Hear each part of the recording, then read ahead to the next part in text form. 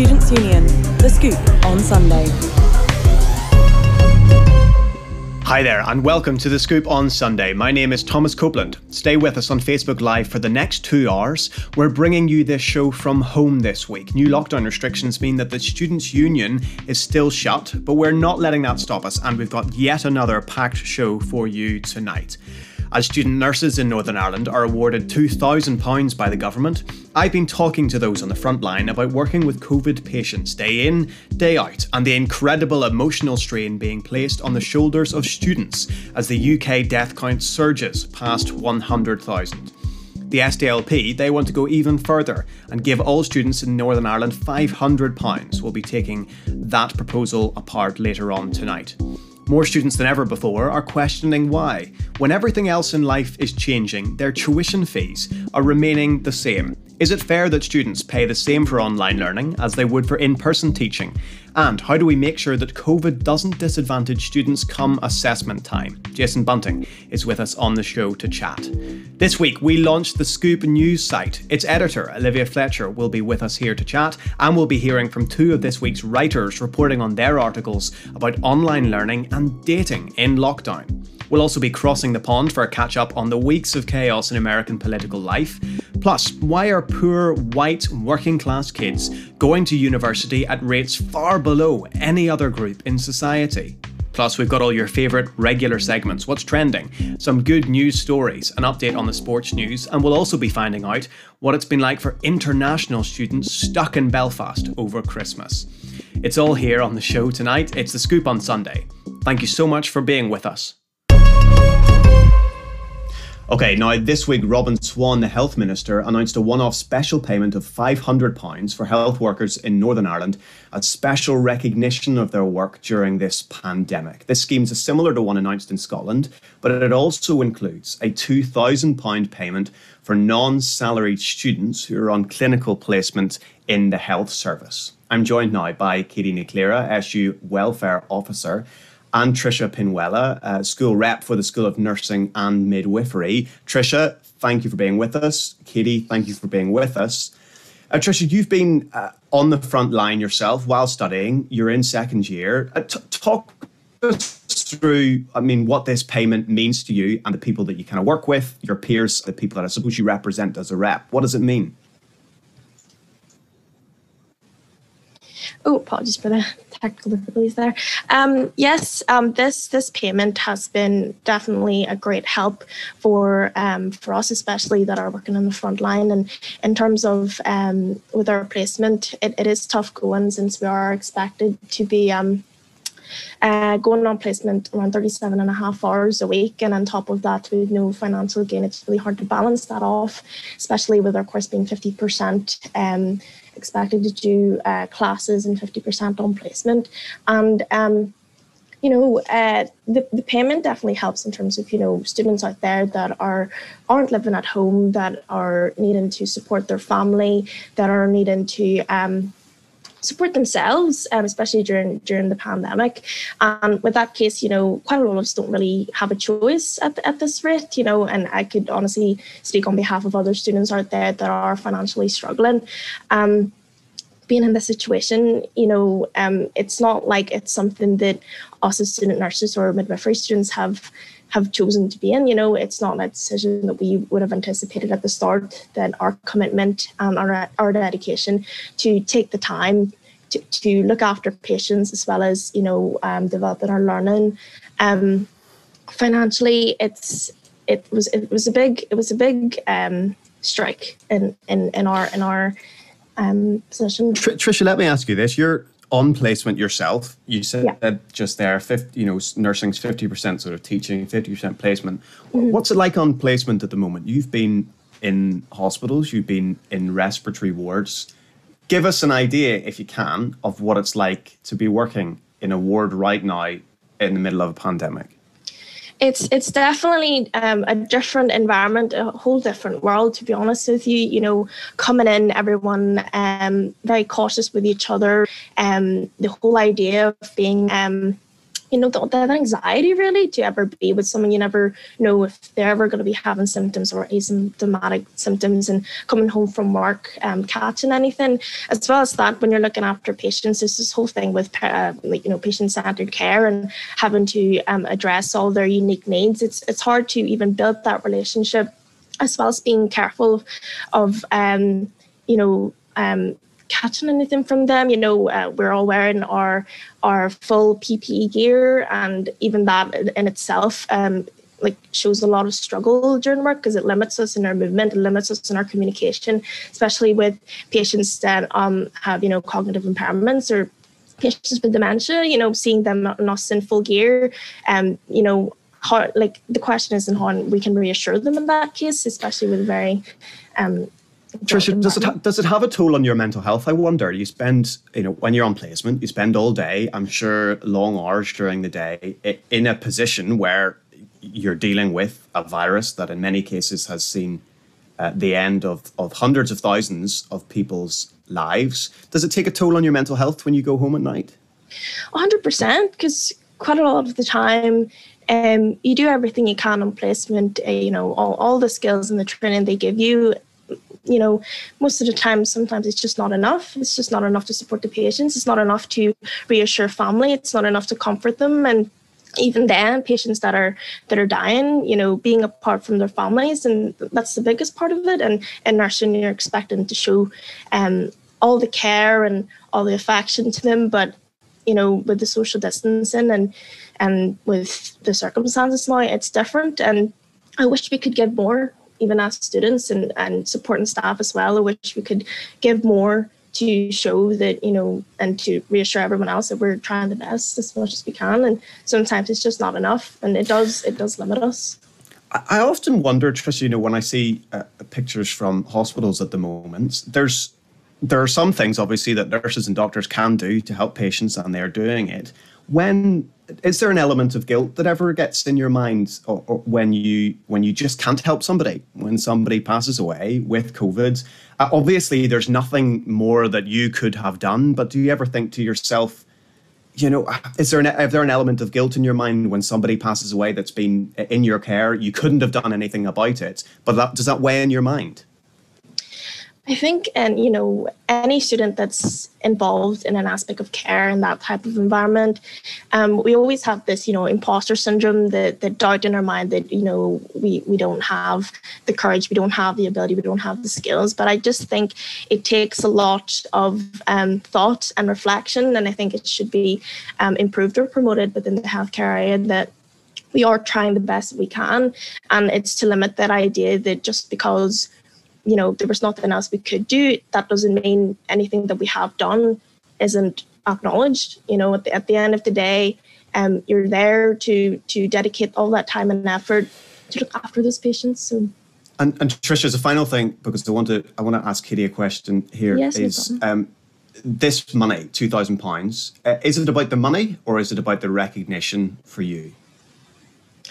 For myself personally, or? Yeah, for you. For me, definitely more the recognition I'd find. And I think it's because, on taking the financial aspects outside, you start developing really great interpersonal relationships with patients, and, learning about their background, their life story, what their background was, and the relationship with other people. Having that personal connection with someone is vital. And in this type of job, I think it's very significant. And whenever they pass, no financial aspect or materialistic thing could ever replace that type of connection, I find. So, do you ever regret when you're in work, Tricia, training to be a nurse right now, ever? Do you ever have any niggling regrets about choosing that path? More exhausted, but not regret, because if I did regret, then I wouldn't be here. It's easy enough to decide whether or not or something that if I'm not comfortable with it or if I don't want it anymore. But this is something, this job, this career is something I've been waiting on from a very long time. And no matter even if it gets difficult, I still say to myself, just to remember why you started this. Why am I wanting to be a nurse? Why am I wanting to be here to look after these people? And every day I learn so much more, and every day I get to meet these amazing people, amazing staff, and that will never change, to be honest. Katie, you wrote a piece actually for the Scoop News blog this week, and I want to read out a couple of lines on it because I think it is extraordinary in terms of what we've just heard from Tricia. You wrote, nursing's a vocation by its very nature. Those who choose to study nursing and midwifery are kind, compassionate and caring people who want to make a positive impact on the lives of those they care for. They're not in it for the money or the praise, but for the satisfaction you get for caring for a patient. Katie, you're a social worker yourself. I wonder, you've just heard Tricia talk about there, the rationale, what goes through her mind when she is a nurse on the front line. What does that make you think? Yeah, I just think, it's something I tried to capture in my article for the Scoop, but it's something I find time and time again in my work with nursing students, and even from knowing nursing students before I started in this role, that, these students are absolutely remarkable in absolutely everything they do. And something that came up time and time again with all the uncertainty and all the changes that have been asked of these students, and every time they've been asked to step up or to go to work or to take on any additional responsibility, they've all said yes. What can I do? Because it's their duty. They feel it's their duty, and they just really, really want to make that positive impact and really, really care for students. But on the flip side of that, these students are then being taken advantage of for that very thing. On no other degree courses outside of health and social care are students asked to do full-time placements for 50% of their degree and not get paid for it. So why is it being asked of these students? These students then are so caring, so kind that they really, really want to help their patients. But then, the fact is, if they're not getting paid, I just don't see it as a fair thing. Mm-hmm. How did you get here in terms of, Katie, because you wrote an article earlier this week, it was about respecting healthcare workers. How did we get to the point where £2,000 is being offered to non-salaried students? That is different from the scheme, as I said, in the rest of the UK. Why is that happening in Northern Ireland and not elsewhere? What have you and the SU been doing in order to get there? Yeah, so we've been working on this for a long, long time, a very, very long time. I've been working with my colleague Ryan in Ulster University Students' Union. He's been representing his students, I've been representing mine, and we've really taken a joint approach to this because it is the same collective issues for all these students across the north. So we began a long ago when the nursing midwifery standards had changed in September. We were looking at it to say, why is this happening? Why are students no longer getting any kind of financial support for this work? And then that kind of resulted in November time, we wrote a letter to the Minister for Health asking about why all the health and social care students aren't receiving more financial support. It took 2 months to get a response from Minister Swan, and in that response he just said, well, these students have bursaries, they can avail of free parking at hospitals now, and he completely missed the point of why we had written the letter. From then we began building a campaign, and I've been working very, very hard behind the scenes to kind of get this up and going. We've presented to the APG, so the All-Party Group for Higher and Further Education, twice now, on why these students are in hardship and why they need more support. And we've been in contact with many MLAs and counsellors to try to say, do you know students, Katie, who are struggling to get by? I do. I know them personally. And it is really, really difficult to see students who are doing such incredible work be in such a difficult position. Give us an idea, Katie, of some of those stories. I mean, what does it mean to be struggling to get by if you're a nurse right now? Yeah, so we actually put a call out last week for student stories to help us campaign on this. And in those student stories, I've received 90 student stories to date from health and social care students. And it's a really harrowing read if you go through. You've got students who have said that they're relying on food banks, students who say they purely live off loans from their family to feed their own children, students who are so close to dropping out, students who are really struggling mentally with the severe pressure on them right now. There are so many different student cases, but an awful lot of them refer to their mental health and well-being and to the financial situation. Mm-hmm. Tricia, does that kind of chime with the experiences that you find talking with your peers? Food banks struggling to feed children, severe impacts on mental health. Is that the reality of of the effects that this pandemic is having on student nurses at the moment? 100%. Even then, I've known some people that know that they've lost jobs as well, and that would just leave to this, majority of the time the student nurse himself to be the breadwinner of the family, and it's single parents out there, most definitely. I can only imagine how much time and effort it is to look after the kids, as well as balancing off with their lessons as well as on placement. It's very difficult. Mm-hmm. I wonder, to finish up, Tricia, what is your message to people who might be listening to this, who think to themselves, how can I make life a little bit easier for student nurses? When you're in on the front line in a ward, what is it that you wish that ordinary people out in the world would do?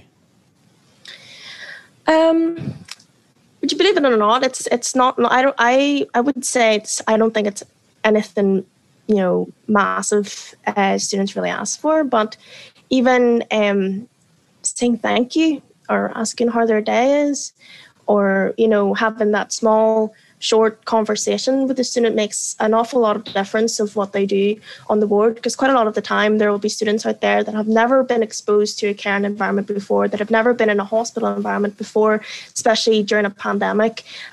Those small interactions make a world of a difference, because it just shows that that person is valued, that person is acknowledged, and that person is involved in the healthcare team. Because quite a lot of times students feel that they're separate from the healthcare team, or they're different, or they're not sure where they really belong. But quite a lot of the time, recognizing that would make a world of a difference, especially of their training. And I can honestly say after they qualify, a lot of those small positive interactions, they'll never forget. I certainly don't. I certainly will never forget all the positive interactions that I've had.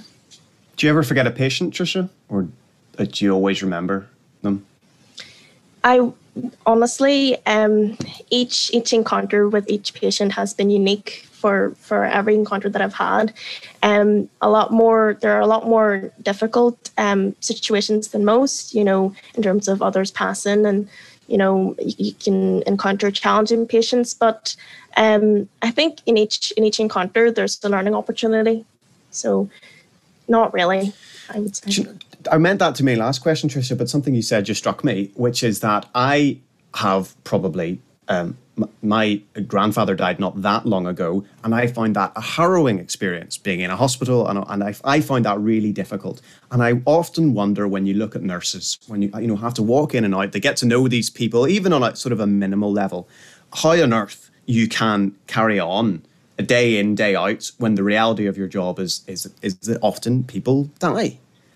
Do you think that you develop as a nurse a thick skin, or is there some other kind of coping mechanism that means that you can keep going into work knowing that you're walking into a ward where, at the end of the day, 10% of the people who are there won't be with you anymore? I'm not really sure how, if I'm speaking on behalf of the rest, but from how I've learned it is it doesn't get any easier.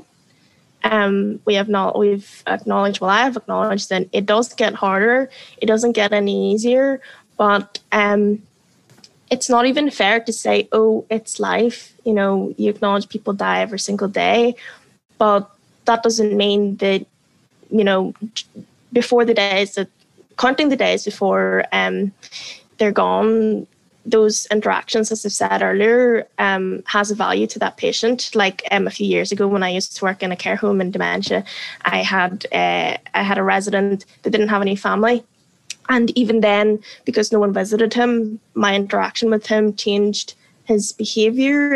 He was more enthusiastic to be up every day, and that's what I'm saying. Like, counting the days before he did pass away, finally, I never left him. And I could honestly say a lot of the care workers out there would know exactly how that feels like. It's hard, but it definitely doesn't get any easier. And I think, again, it grows. It shows a lot of development and growth as a person. I wouldn't say there's any sort of formal structure or coping mechanism. And I think it just takes to be human, really, to have that empathy towards patients and towards people, even if they're difficult, even if they're challenging. Mm-hmm. Tricia, thank you very much for talking to us. Katie, I want to give the final word to you. Actually, Tricia, let me ask you this. What age are you? I'm 20. Now, see, this is what I find extraordinary, which is that I'm 22, and I know so many 20-year-olds who wouldn't have a quarter of the maturity that you, or I suppose your fellow nurses, have. Katie, it's extraordinary in some ways, isn't it, that these are, people like Tricia are students who go to Queen's, along with me and along with hundreds of others. What do you take away from what you've heard Tricia talking about? Well, I suppose the first thing on that is it's, these students are extraordinary in themselves, but the fact is they've been doing this for years. For decades, our student nurses have been going into the wards and doing this incredible work for nothing. So I think that's the first point on that. And the second point is, these students just deserve so much more than what they're getting at the moment. Like, this £2,000 is really a start for these students. And there's a lot more work needed to make sure that these students have bursaries that meet living costs, and that these students are taken care of and respected and valued when they do their work on the wards. Because as you can hear from Tricia, that work is just invaluable. Every single patient that Tricia cares for, if you multiply that across how many nursing students we have at Queen's, how many nursing students we have in the North, like, that's a massive amount of patients who have been cared for and impacted by our student nurses. And that's something I think we really owe our student nurses for all the work they've done, especially over the last year. Tricia, thank you for what you have done. Thank you for being a nurse. Thank you for being on placement. Katie, thank you for being with us and for telling your perspective and your story as well. Thank you both. We're going to have to leave it there.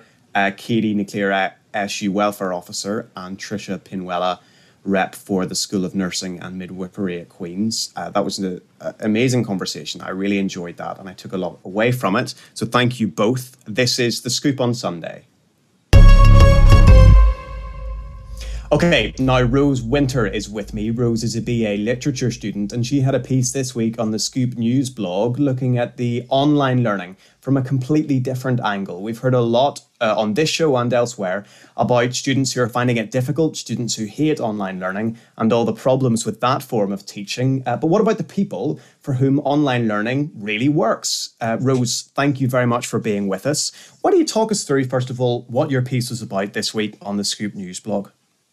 Yeah, so hi, Thomas. And I wrote this article because there's a lot of dialogue at the moment about what's going on with online learning and, interrupted studies. But there's this sort of advantage of online university lectures that isn't really being talked about or doesn't seem to be being noticed as much. And that's the fact that recorded lectures are actually increasing accessibility for all students. Not just students that have additional access needs, but everyone. And it's kind of ensuring that students can really access the product that we're at the end of the day paying for, which is, to put it a bit cynically, that is what's going on here. And I think it's just really interesting as well. Like, writing my article, I ended up exploring how, especially Queen's, but this issue was playing out before the pandemic in a way that Queen's were refusing to do this before the pandemic. And now it's a service that is being rolled out.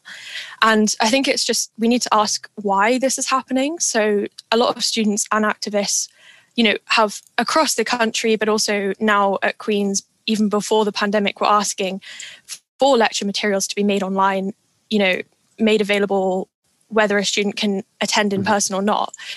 And we were continually told no, and it was something that was being rolled out in a couple of universities across England, but it was by no means universal. Let's talk about the specific groups then, I suppose, Rose. So as you say, online learning is preferable to some people.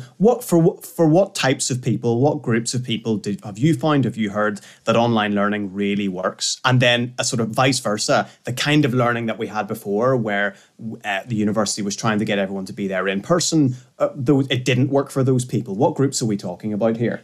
Well, I've actually found something really surprising in this because, as you can imagine, for people who have mental health conditions, chronic pain conditions, people who have additional access needs because of disabilities or mental health issues, of course, online learning is a lot more accessible and a lot easier for them to be able to access. But what I've actually found in asking around is that everyone is finding this a lot easier. People are saying that their concentration and focus levels have, of course, been affected by the pandemic, and it's a lot easier for someone to be doing it in their own time than, hey, you have to be here at this specific hour, and if not, you've missed the boat. You're never going to know that content. So it's actually a case that all groups are finding this a lot easier and a lot more accessible. Let me ask you this then. I get the sense, Rose, that there's a sort of, notwithstanding the things that you've just said, there is also a general sense that it can sometimes be harder to engage with a subject when you're learning through your laptop, whether that's through a lecture, maybe that's in a tutorial, everybody's camera's off, you're not being able to pick up, those kind of physical cues and verbal cues that you might when you're in person. How much of a benefit is it being in class? And is that benefit sufficient that the university was previously right to say, no, actually, we really want to encourage students to be there in person? Because there's an agreement that people prefer physical, but I'm wondering, how much do you really lose by moving online? Yeah, so I think that's a really good point. There is obviously a real benefit to being in person. You get a lot more, in-person engagement. You get, people improving their communication skills and getting that kind of one-on-one time with the teacher almost, even in a group sense. But there is a sense as well that, whilst the majority of people do feel that they need online teaching and that that's something that's been taken away, I think personally, and I've seen this a lot, is that the future of universities is going to be a combination of in-person and online teaching. I've heard many people saying that they want to go back to online, but they want to be able to go back at the end of the day and, be able to go back over that content because it is available to them. There's a sense that, it's not just going to be in person, it's going to work for everyone after this, but even before this. But now this has just kind of exposed this issue. Mm-hmm. Let me ask you this then. I wonder though, Rose, because I think you're right. And a lot of people, students would agree when you say that online learning is definitely more convenient. But do you think that there's a risk at all that in the future, maybe when universities start to say, well, we'll take a bit of online from this pandemic and we'll keep some of the physical, is there a risk that we could be trying to reach convenience at the risk of kind of depth and real engagement? Because if we move everything online, and that does definitely work for some students, it means for the students who otherwise might have been there in person, have they lost something? I mean, is there something to be said actually for trying to coerce students and force them to be there in person where possible, because there's a depth of engagement and a depth of understanding, and that's what university is all about?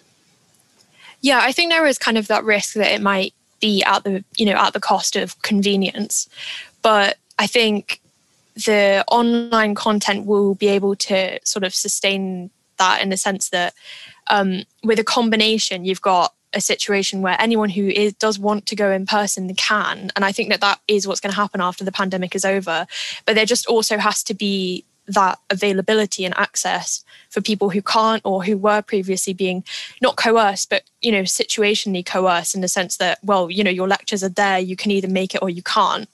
And I think that's what this is about.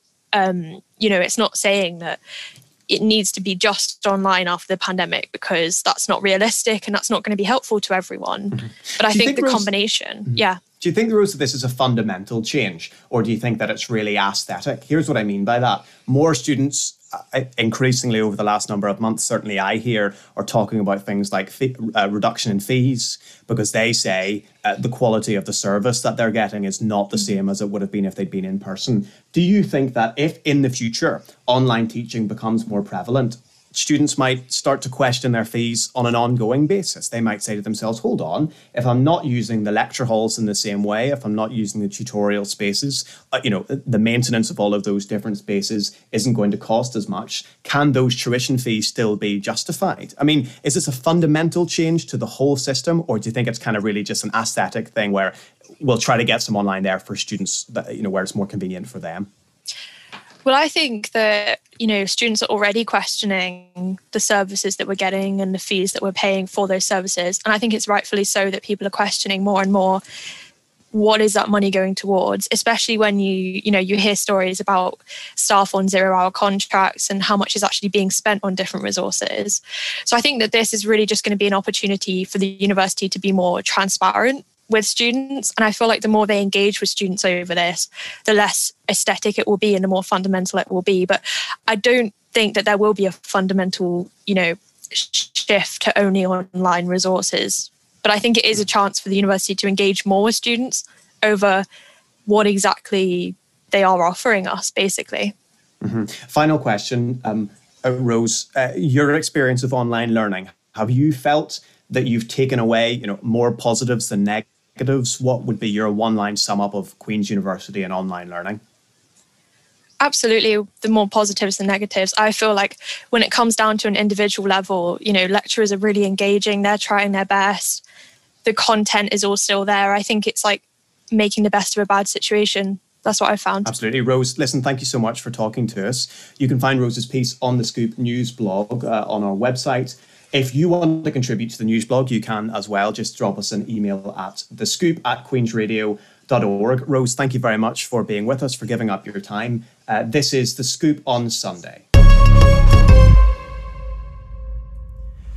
Okay, and we're now joined by Olivia Fletcher, editor of the Scoop News site. Olivia, thank you very much for being with us. Why don't we start off? We've talked about it quite a lot on the show. We've had a number of contributors on the show already. What is the Scoop News site and what are we trying to do with it? Yeah, so I guess to summarise in a really quick sentence, the Scoop News site is, I guess, attached to the Scoop Radio show, which you're listening to right now. And so I guess we're kind of like the side project of it, but we also want to have like a huge part of, student journalism, student media. So we're really looking for loads of contributors at the moment. So please do get in touch and send us all your contributions. We're looking for pretty much anything and everything, from news to culture, features, opinion, tech, sport. There's probably more things that I've forgotten, but, there's loads that you can get involved with, pretty much anything that you're passionate about. Send us a pitch, send us an idea, and I'll be there to get in touch with you and work with you on your idea. Liv, you do a lot of writing yourself. You've written for some really big publications across the UK. So you've written sort of as a student and then also, I suppose, as a journalist in your own right. Why does student journalism matter? Why is it right that not just us, but other people encourage students to get into writing and get into journalism and get into contributions of this kind? Why does student journalism matter? Yeah, I guess the first point I would make is that, students who work in student journalism and are student journalists end up becoming the face of journalism in the future. Student journalists now become journalists of the future, will be the newsroom in the future. But I think there's something more important to say here, which is that students are hugely diverse. We're a whole population at Queen's, there's must be 30,000 of us, and there's probably more on top of that at Ulster as well. And students, at the forefront of a lot of social movements, at the forefront of a lot of social changes. And I think we have a lot to say generally. So again, that's why I think student journalism is just so important. And again, we're independent. You get to do a lot of things you wouldn't be able to do if, you're a staff writer at a publication. So we've really got everything at our fingertips, I guess. And I think that's why it's so important. I think sometimes, Liv, people get put off often by the word journalism, because what they think that journalism is BBC News at 10 when people are standing outside Parliament in the middle of yet another Brexit row, and it's all these machinations that don't quite understand and seem to have no relevance to their lives. I think it's important, Liv, to say, isn't it, that's only a tiny part of journalism. And actually quite a lot of the journalism you do is quite different from that. I mean, give us an idea of the kind of breadth, I suppose, that we're looking for on the Scoop News site, but also the kind of breadth that journalism can offer to any student who thinks that there might be a career for them in that area. Yeah, definitely. And journalism covers so much more than just news. When you think about it, when we run a report on things in the world, that can be from anything to everything. We've had, I think at the Scoop so far, we've had stuff on OnlyFans, we've had stuff on things like Bridgerton and new Netflix series and stuff like that. Like, there's so much more to journalism than what you think. And I think we also shouldn't be afraid to call ourselves journalists, even though we are students. We should also say that we're student journalists who are, and we're doing important things already, whether that's talking about lifestyle, culture, all these things are so important. And they're things that students want to hear about as well. Absolutely. I wonder, Liv, people will hopefully get in touch with us and are interested in writing in a piece, no matter what the subject is, what makes a good article for you? What is good journalism for you? I mean, what are the key elements in there? I know that it's all diverse and there are exceptions to every rule, but no matter what the topic is, what are the things that make an article stand out for you?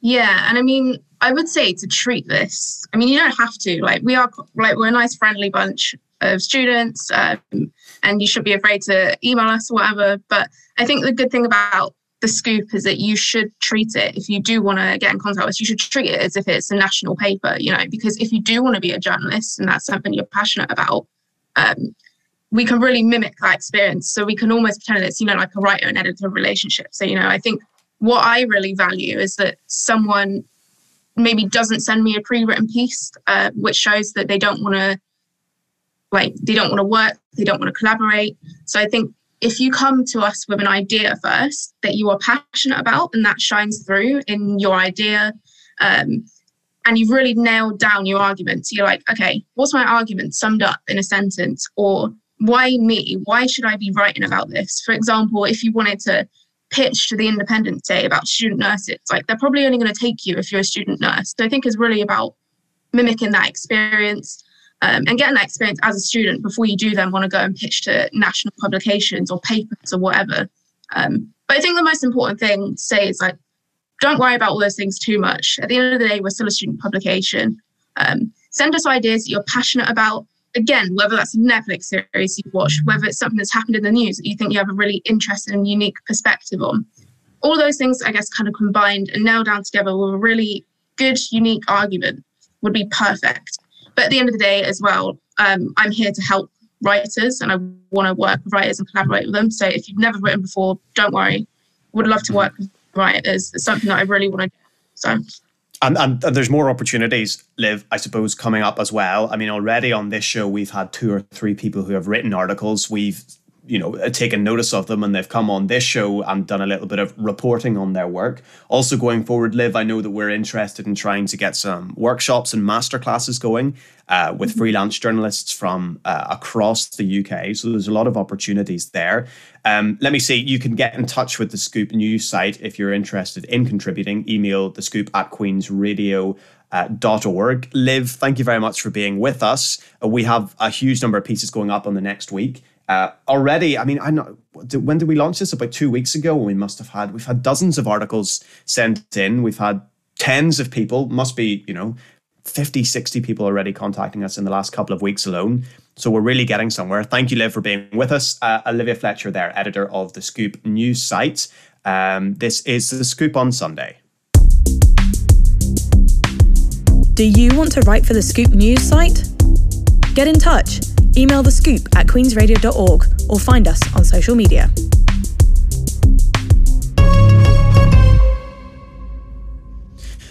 Now, a recent report from the Watchdog for Fair Access, the Office for Students, has revealed that poor white teenagers in the former industrial towns, those living on the coast in England in particular, are the least likely to go to university by a considerable margin. And this comes amongst news earlier on last year that half of universities have fewer than 5% of poor white students. Here to talk with me is Mark Frankos, a former QUB student counsellor.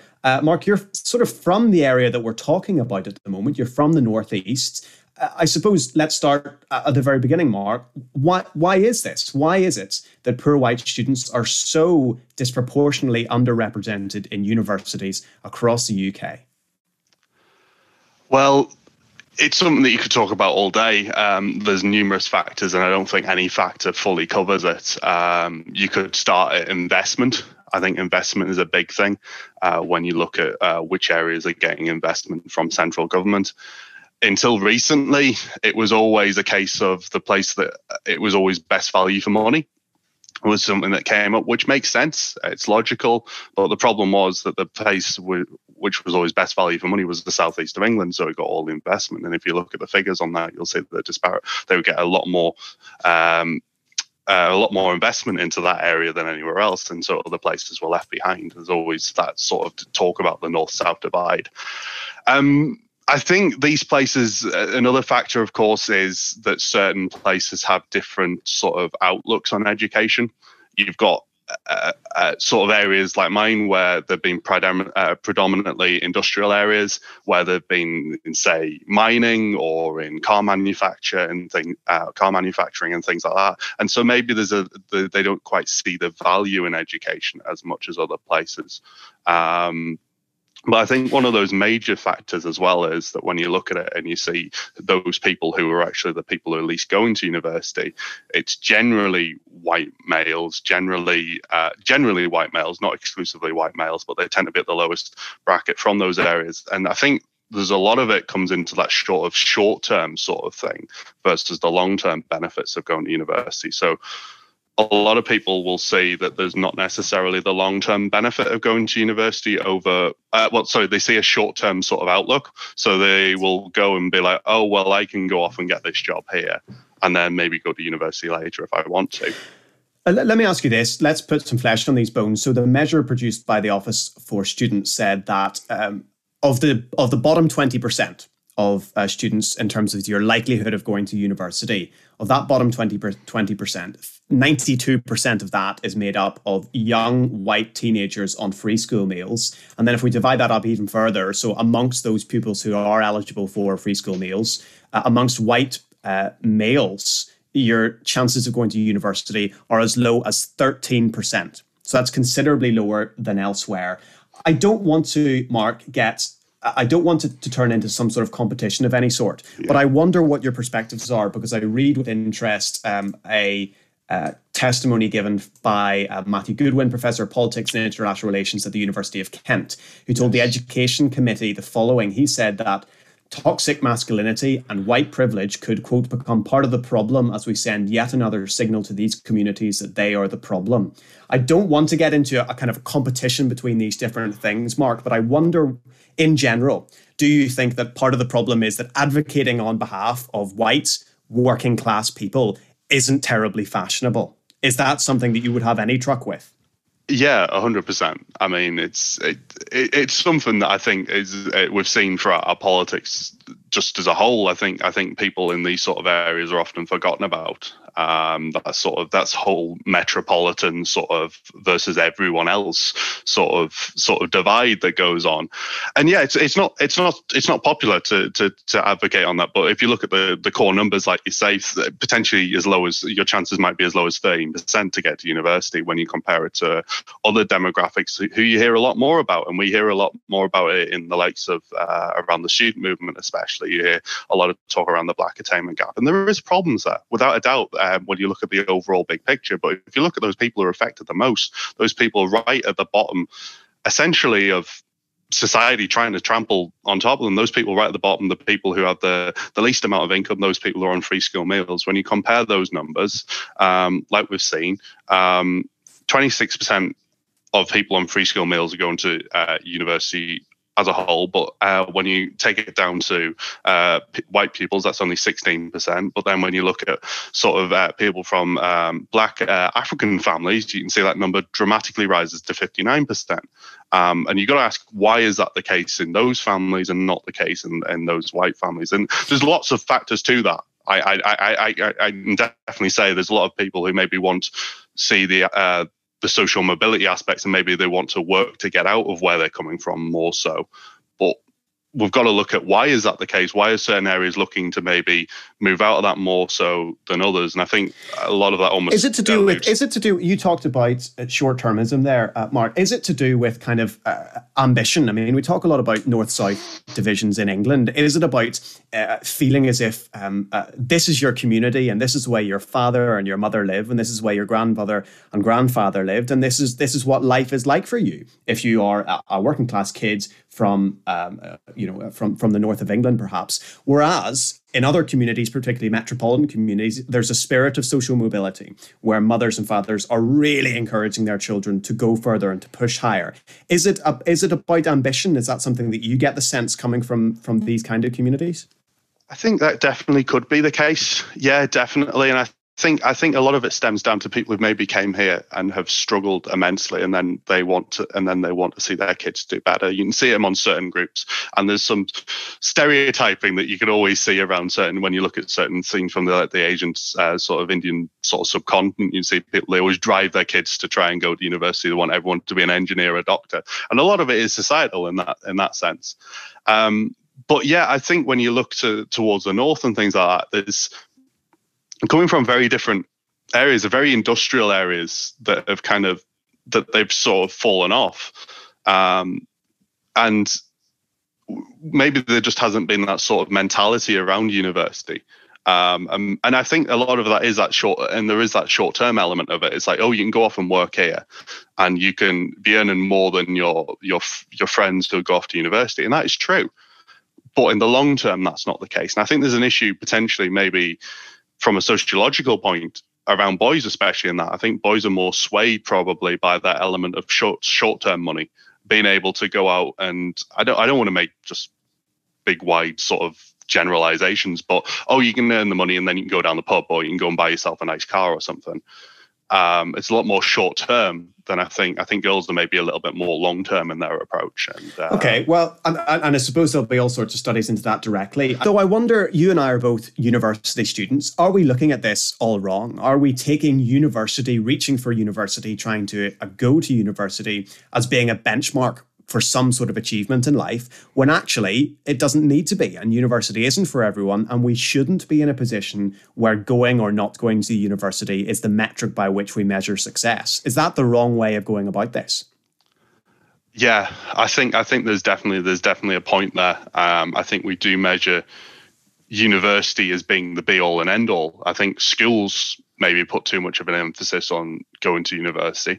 And I mean, we can see it in society as a whole. I mean, metrics now show that over 50% of people are going to university. And you can see that, and that's now reflected in the jobs and the advertisements that are now being put out. That so many jobs that wouldn't previously have needed it are now putting down university degrees. And is that right or not? And I would always argue that there's a great place, and that people should have the opportunity to go to university. The question is whether people need to.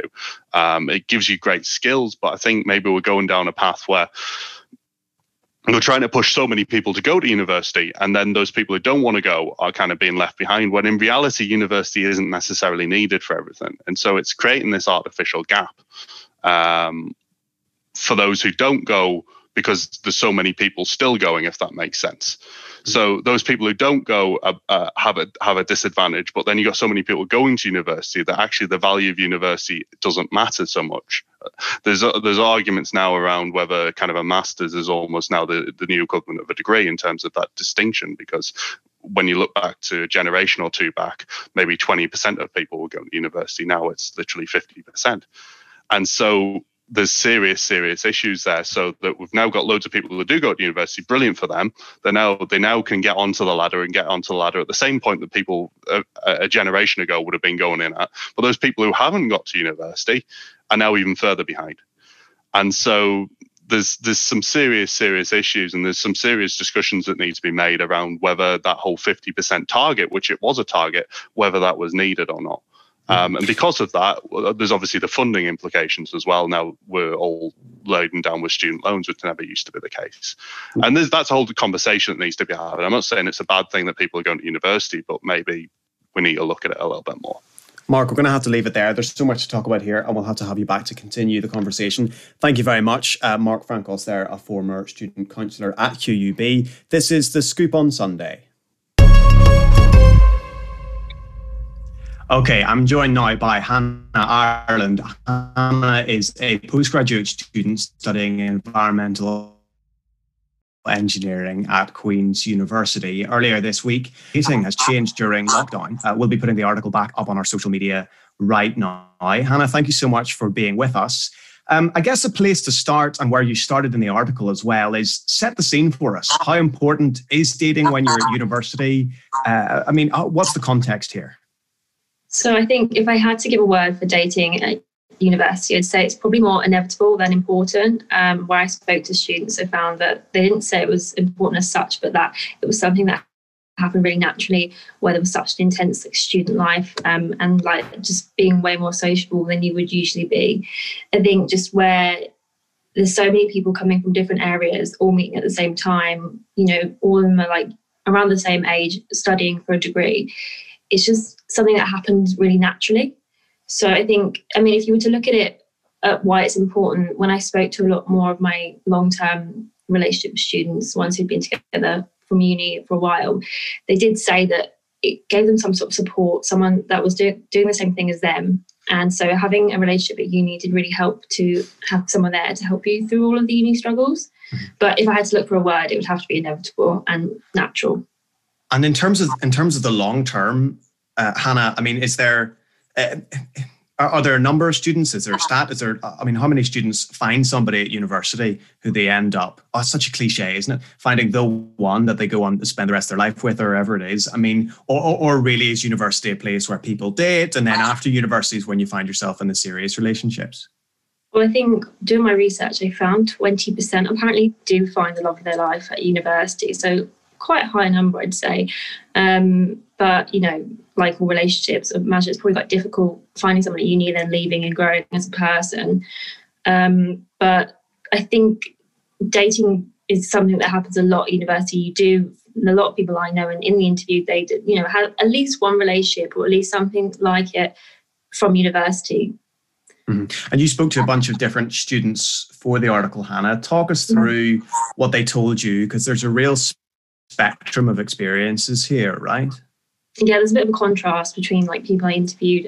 So I think the main gist I got from everyone was that from this pandemic, you have to put more effort in than you usually would. And that has led to the scales, like people from one end saying, this is not worth it. It's not worth the effort. I'd rather stay single at the moment. And then also people who were in relationships before and now saying, their relationship didn't work out. It broke down in the pandemic because they didn't want to continue. And the other side, there were people who said their relationship was stronger. So students I interviewed who'd met in university, they said that they wanted to move in together now after uni, after the lockdown, as soon as possible, basically. So there's two ends of the scales. We're seeing people who are saying they don't want a relationship. It didn't work out for them, and they've seen these issues because of the pandemic, but they've had time by themselves to think about what they want. And we've seen people in relationships now, students who have met at university, had to go through this and realise it's made them stronger and that they want to move in together as soon as possible. Yeah, so it's not a kind of one size fits all thing. What about dating apps, Hannah? Because you sort of anecdotally get the sense that more people find themselves on dating apps, things like Tinder, Bumble, Hinge, whatever it is. Did you get the sense, either anecdotally or through the interviews you were doing, that dating apps were even more commonplace than they were before the pandemic? Well, when I interviewed single students, I did ask, it came up, do you use dating apps? Or even people who've got into recent relationships, how did that happen? And I did find dating apps were coming up more frequently, especially Hinge. I found a lot of people saying they used it more often. I wasn't actually aware of Hinge before the lockdown, but it seems to be a lot more popular because it was brought up in a lot of my interviews. Why is that? Do you have any idea where? Because Tinder was the big kind of the dating juggernaut. That's the meme. That's the joke. Everyone talks about Tinder. What's the difference? Well, when I asked people what they thought of Tinder, the reviews I was getting was, it's just for validation. It's more self-esteem, a bit like I'm bored. No one was really using it seriously. And then those I spoke to who had maybe had a few experiences, serious ones, through dating apps, Hinge came up. And then when I asked why, they said, you have to put more effort into your profile. You have to make more of an effort when you match with someone. So like you have to start a conversation, basically. It just requires more effort than you would use in Tinder. And I think it is slightly more niche in the sense that it has got a reputation that people are looking for a relationship on there. So most people who download Hinge are looking for the same thing. Whereas Tinder, it's kind of, when I asked a few people who just, some students who'd just broken up and they did download Tinder quite quickly after the relationship. They weren't looking for anything serious. Although the ones that downloading Hinge were the ones looking for serious things. So obviously if you have way more people on Hinge looking for something serious, it is going to have a higher success rate. That's true. And what about then, if we take all dating apps, Hannah? I mean, what are the major differences, do you think, in terms of actually getting to know somebody, starting off a relationship between Zoom, virtual, online, on the app, and the kind of in-person experience, meeting somebody for coffee, meeting somebody for a drink, that might have been more commonplace before the pandemic anyway? I think that dating apps, they've always been around, but they are more common, and I think that they are being used more meaningfully because that social environment that people would usually have used for dates has been taken away. So, when I interviewed a few students, asked them if they were single, like how are they meeting people, and they did say that they probably wouldn't be using dating apps as much if they weren't in the pandemic, and it is something that has changed because of it. So it is due to this that we have seen more students using it, but I don't think it's out of choice. I think it's because it's the only way that they can meet someone. Mm-hmm. Well, then I suppose as we finish up, Hannah, I'm wondering, looking to the future, do you think that there are elements of lockdown dating that will be carried forward, that will be taken on? I mean, are there things to do with either dating apps or meeting online that are actually more convenient and people prefer them, and we might start to see an ever so slightly blended approach to dating, if you want to call it that, when this pandemic's over with? Will anything remain? I think we'll probably see more virtual calls, video calls, definitely incorporated into relationships, just because they have had to be incorporated to maintain the effort. And so I think that's something that will probably stay and be included into the social interaction, because it does mean if you are, long distance, or if you can't really see each other, it'll be normal to just say, well, we'll FaceTime, because we've done that before anyway. It's not really a big deal. But I don't think the social aspect of dating will change. I think most students will want to get back out there as soon as possible. Mm-hmm. What about final advice, Hannah? You've spoken to a bunch of students dating in lockdown. If anybody's listening to this thinking, oh, it's not going well for me, what's your advice that you picked up? Advice from students in relationships, they said just make sure you maintain the same amount of effort that you would do if you were seeing each other in person, making quality time for each other. And if you get the chance to go on a walk, you get the chance to have that hour phone call after work or something like that, make sure that you do it. Okay, Hannah, thank you so much for talking to us. Hannah Ireland there, contributing to the Scoop News blog. You can write a piece for the Scoop News blog as well if you want to. Email us at thescoop@queensradio.org. Thank you so much, Hannah. This is The Scoop on Sunday.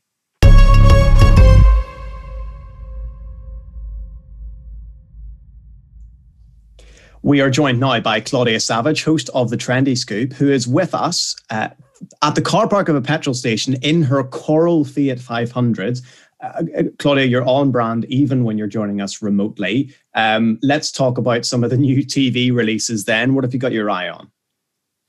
Yes, well, one of the things that came out this week was Disenchantment Season 2.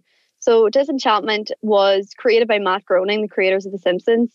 So it's a good one for anyone that likes a bit of adult animation. Like if anyone's a fan of Big Mouth or stuff like that, you would like it. And that's the new season that's out of it. But it's not mind-blowing, so it's not one it's not gonna change your life, but it's a good one to put on. And again, it's good that there's multiple seasons, because then you can see what the crack is with it. Mm-hmm. Mm-hmm. And season 2 of Bonding. Yes, Bonding, I didn't see it ever promoted on Netflix before, but the fact that the season 2's come out is all over it. And Bonding is a show about a New York grad student called Tiff, who enlists the help of her gay best friend to help her with her nightly business, which is being a dominatrix. So it's a bit of a dark comedy, and maybe not one for all the family. I'm not going to judge. Maybe you have a very sex positive family and you watch shows like that. But it seems to be very entertaining and is a good one to look out for. Okay. We'll have to keep an eye out for that one. Season 2 of Bonding. What else is on Netflix then, Claudia? One that's on iPlayer that's coming out now is the new season of Drag Race UK. So RuPaul's Drag Race, the cultural phenomenon, it is well known now that it hasn't been off TV for about 3 years. It's always on. The American one is also on, but the UK one is gaining a lot of traction now. I think a lot of people are saying that it's starting to get better than the American one. So featuring all queens from the UK. Last season, Northern Ireland's Blue Hydrangea was on it. There's no queens from Northern Ireland on this year, but Scottish Queens, English Queens, and really entertaining. So there's a new episode of that out every week on BBC iPlayer.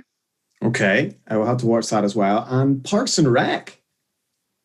Yes, for anyone, I know I've fallen into the trap as well. Anyone that watches The Office, you just want to keep watching it over and over and over again. And it's been put on Netflix recently, but Parks and Recreation is going to be coming on in the next month. So made by the creators of The Office, and another good bingeable one, given that we're all spending a lot of time inside these days. Fantastic. All right, let's talk about music then, Claudia. What have you got your eye on? So anyone who spends too much time on TikTok like me instead of doing things productive with their lives will be familiar with Ashniko. Her songs Daisy and Stupid are all over TikTok. She has a new album out. So it's good. Her music is very, very irreverent and very upbeat. So it's a really fun album. Fab. Okay. What else have you got your eye on then? Another album that is out this week is Beach Bunny. So they've released an EP called Blame Game. They haven't had music out since about 2018. So there's only 4 songs on it. But if there's any girls out there that are looking at any additions to the I Hate Men playlist, very feminist, very in your face. But again, another one that's really fun and yeah, good one to look out for. And then a One Direction appearance on your list as well, with I think a very aptly named album title.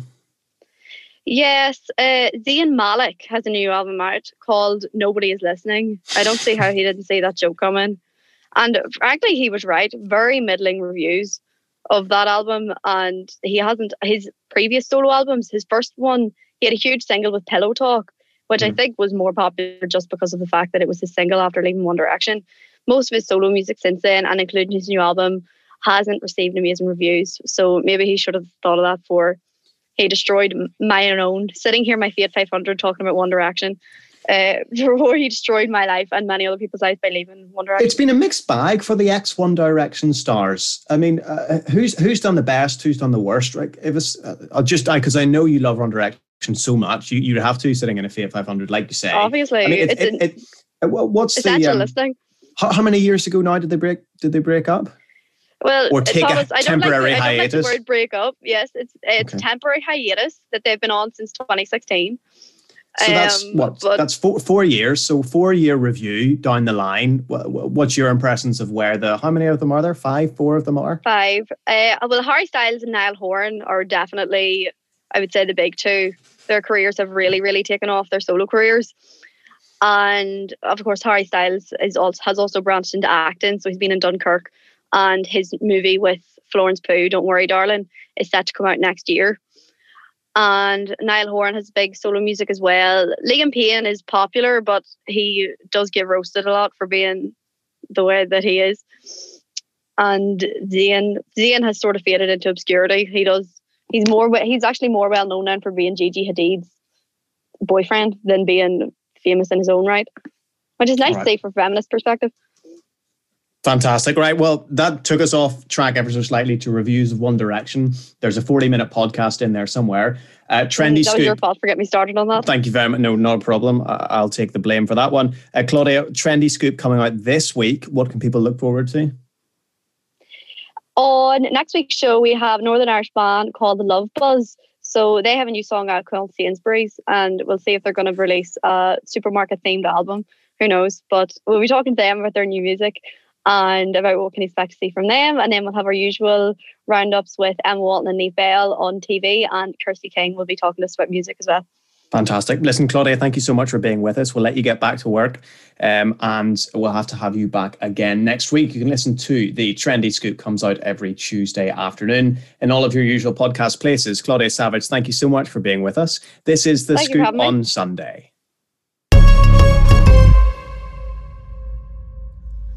Okay, let's jump across the Atlantic now and join Max Cohen, editor of the Daily Pennsylvanian. Max, it feels like an age since you were last with us. A hell of a lot has happened since, I think it was probably November when we last had a conversation. Let's run through it very quickly. The major standout thing in that time is what are now called the Capitol riots. We watched that certainly from this side of the Atlantic with a certain amount of incredulity as to what was happening. When you switched on the TV screen or watched it on your phone, what was running through your head? Yeah, it was terrifying. to be clear. That's something where, I'm from around the Washington, D.C., area, and the U.S. Capitol. I've been there multiple times as a tourist. I've been there once as a journalist. And it's the beacon of American democracy. It's such a symbolic place. And to see it defiled by, white supremacists, insurrectionists trying to stop the peaceful transition of power was horrifying from my standpoint. And the even more horrifying thing, Thomas, is that the rioters were actually quite close to doing damage to the lawmakers. Of course, there was one police officer tragically killed by the rioters, so a senseless death out of that. A number of the rioters died themselves, but they were probably within minutes of actually breaching the United States Senate chamber. And I'm sure, Max, that'll all come out in the wash, I'm sure, at some stage, exactly why it was that there was what appeared to be such lax security. I wonder, though, what your thoughts are. I'm reading in front of me a poll from early January. 45% of Republicans approve of the Capitol riots. I wonder what it says about where America is at the moment, that such a, nearly half of all Republican voters supported what you have just said as being, a sort of disgraceful and laying siege to the heart of American democracy. How is it that America is now so divided that 45% of one of the major parties, one of the world's oldest political parties, supported what we were seeing on our screens that day? Yeah, I'm a bit surprised by that number. I'm not sure that the number is that high within the party, but I think I would caution to say that even if that is correct, it's 45% of probably 30% of Americans identify as Republicans. So listen, I don't know if that makes it better. I think it's still tragic that any portion of Americans agree with it, but it's not as large as that perhaps might seem. It's not like it's 50-50 Americans or Democrats or Republicans. But to answer your question, I think, they have been fed lies by the former president of the United States and by the media atmosphere in which it's consumed in. And that's just a fact, in the sense that ever since the election in November, Donald Trump has said it was stolen. And you essentially had the Republican Party apparatus backing that up or really refusing to push back on that. So when you hear from the leaders, I think I really believe in kind of the elite theory in politics, in which the party elites, the leaders, the representatives, the president, if they say something, the rank and file members of that party will follow. And they'll say they're taking their cues from those leaders. And I think that shows you that when people in power are saying something, it has a consequence. And the electorate, will go with that. And just last thing, in a certain number of those people who might support the riots won't necessarily trust, mainstream news outlets, and they'll be getting their news from places like, One American News or Newsmax. Well, let me ask you a point on exactly that, Max, because it's a YouGov poll I was reading from there, and actually it says 2% of Democrats agreed with their actions. So quite who those 2% of Democrats are, I don't know. But I wonder, you've hit a point there on the media that I find quite interesting. And I haven't written this down because you've genuinely just piqued my interest here. What is the role of the media in all of this? Because I sometimes find this quite difficult, if I'm honest. Where if you are an impartial broadcaster and your attempt as a journalist is to allow different sides to voice their opinions, you can call out facts and that kind of and lies and false claims and that kind of stuff. How do you think the media has performed in all of this? Because I will say that during the election, I switched on a bit of Fox News because I wanted to see what it was like, and I switched on a bit of CNN. And I will be honest and say that in some ways the two are as bad as each other. When it comes to almost partisan support for one side or the other. What's your interpretation of how the media has performed in America over the last number of months? And do they have a responsibility in what we've seen? Yeah, it's a very good question. I think part of what the world might see as American news is definitely colored by cable news. The two networks you just mentioned, Fox and CNN. I tend to see their mission more as entertainment than news gathering. And that's why I really prefer to, read newspapers, online outlets. I think those news outlets do a much better job of avoiding kind of the partisan bickering and just getting you the facts. Because what I don't love about places like CNN and Fox is that sometimes you have the opinion hosts, right? The Sean Hannitys, or, CNN is not nearly as bad as Fox in terms of misinformation, but you do have hosts who take a partisan lens. I'd say Anderson Cooper, Don Lemon, they definitely, it's not just straight news, they add their own opinion. And you don't necessarily have that in the same sense with mainstream, newspaper reporters. I think that's an issue, but it's also, it's TV and television we don't necessarily have, the BBC like you have in the UK, which is like you have PBS, that's not as widespread. So when people are getting their news from more of an entertainment lens, then I think what sells is, as you mentioned, partisanship and not necessarily just the facts. Mm-hmm. Talk to me about QAnon, Max. For those people who don't know what it is, talk to us about what QAnon is and talk to us about how pervasive this now is in American culture. Yeah, it's scary. It's a conspiracy theory, very popular among the Trump fringes. And it essentially says that, they're Democrats, they're globalist elites that are essentially this cabal who are all pedophiles, Satan worshiping. It's an insidious conspiracy theory, a lot of tones of, anti-Semitism, just hatred throughout all of it, honestly. And Trump has never expressed support for it directly, but he's at his rallies. You go to a Trump rally and you see QAnon flags, you see his supporters there. So it's very much kind of tacit approval.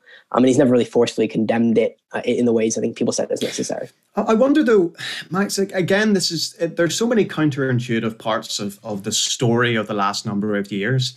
But I mean, the people who believe these QAnon conspiracy theories are adults. They pay their taxes, they have jobs, they drive cars, they live lives, they have children, they send them to school. How can it be that they are so willing to buy into what to many of the rest of us appears to be something, out of some sort of horror story, utterly fictitious? What sort of vacuum is here that's allowing people to buy into these kind of conspiracy theories? And how does a president like Biden move in? And he talks a lot about unifying, but I suppose this has been said many times on that side of the Atlantic, unifying is about doing things rather than just saying, hey, let's unify.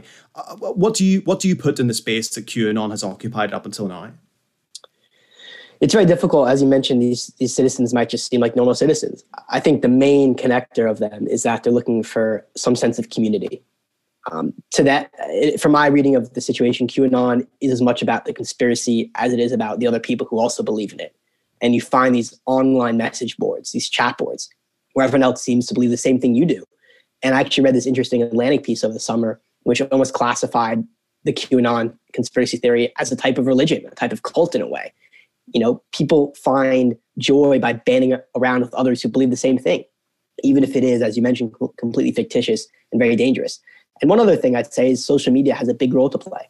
I think the way that Facebook algorithms promote these things, I think they've since tried to purge their pages of any QAnon content, but the damage has already been done. And you're recommended to join these groups and your posts are boosted and you find yourself, together with people, who might be millions of miles away, but occupy that same keyboard and can boost your beliefs. And you become very isolated, I think, from the outside world when you're a true Q believer.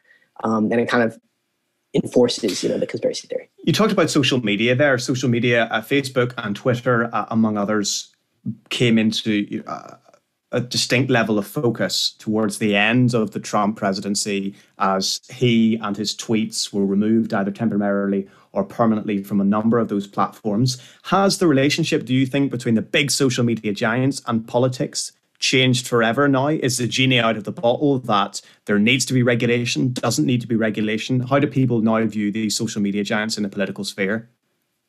Yeah, I think throughout the Trump presidency, and I think probably a few years before that, there were always charges on the right of, Facebook, Twitter being anti-conservative, which I don't necessarily think were borne out by the evidence, but there are always claims.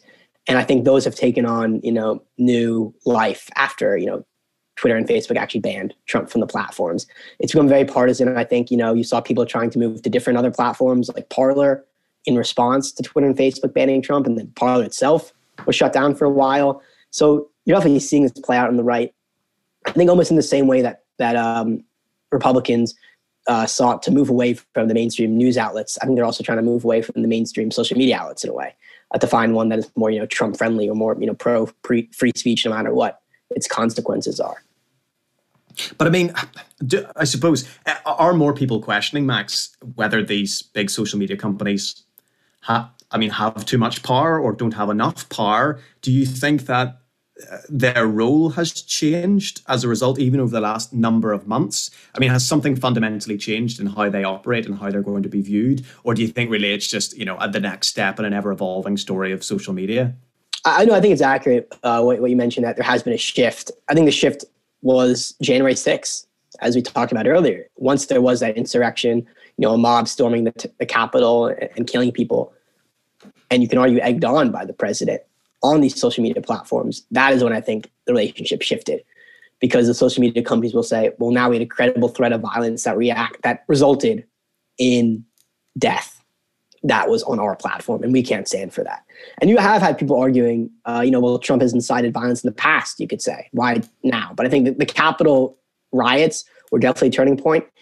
And to ban the sitting president, even though he was a lame duck president, he still had 2 weeks left in his term, that is a massive step by the social media companies.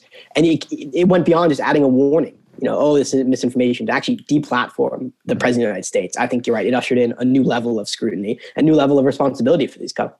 Let me ask you this, Max, because we could talk about this, to be honest, all day, and I'd love to because there's so much here. You are a young journalist. You will no doubt be a very successful journalist. Of that, I am sure. What is the role of journalists? What is the role of the media in situations like this? Because the reason I ask this, I think, Max, is because even in the UK, we find this more and more, partially because of Brexit. Normally, broadcasters are used to being in a situation where they say, here's the debate, here's one side, here's the other side, let's have the debate and let's let people decide.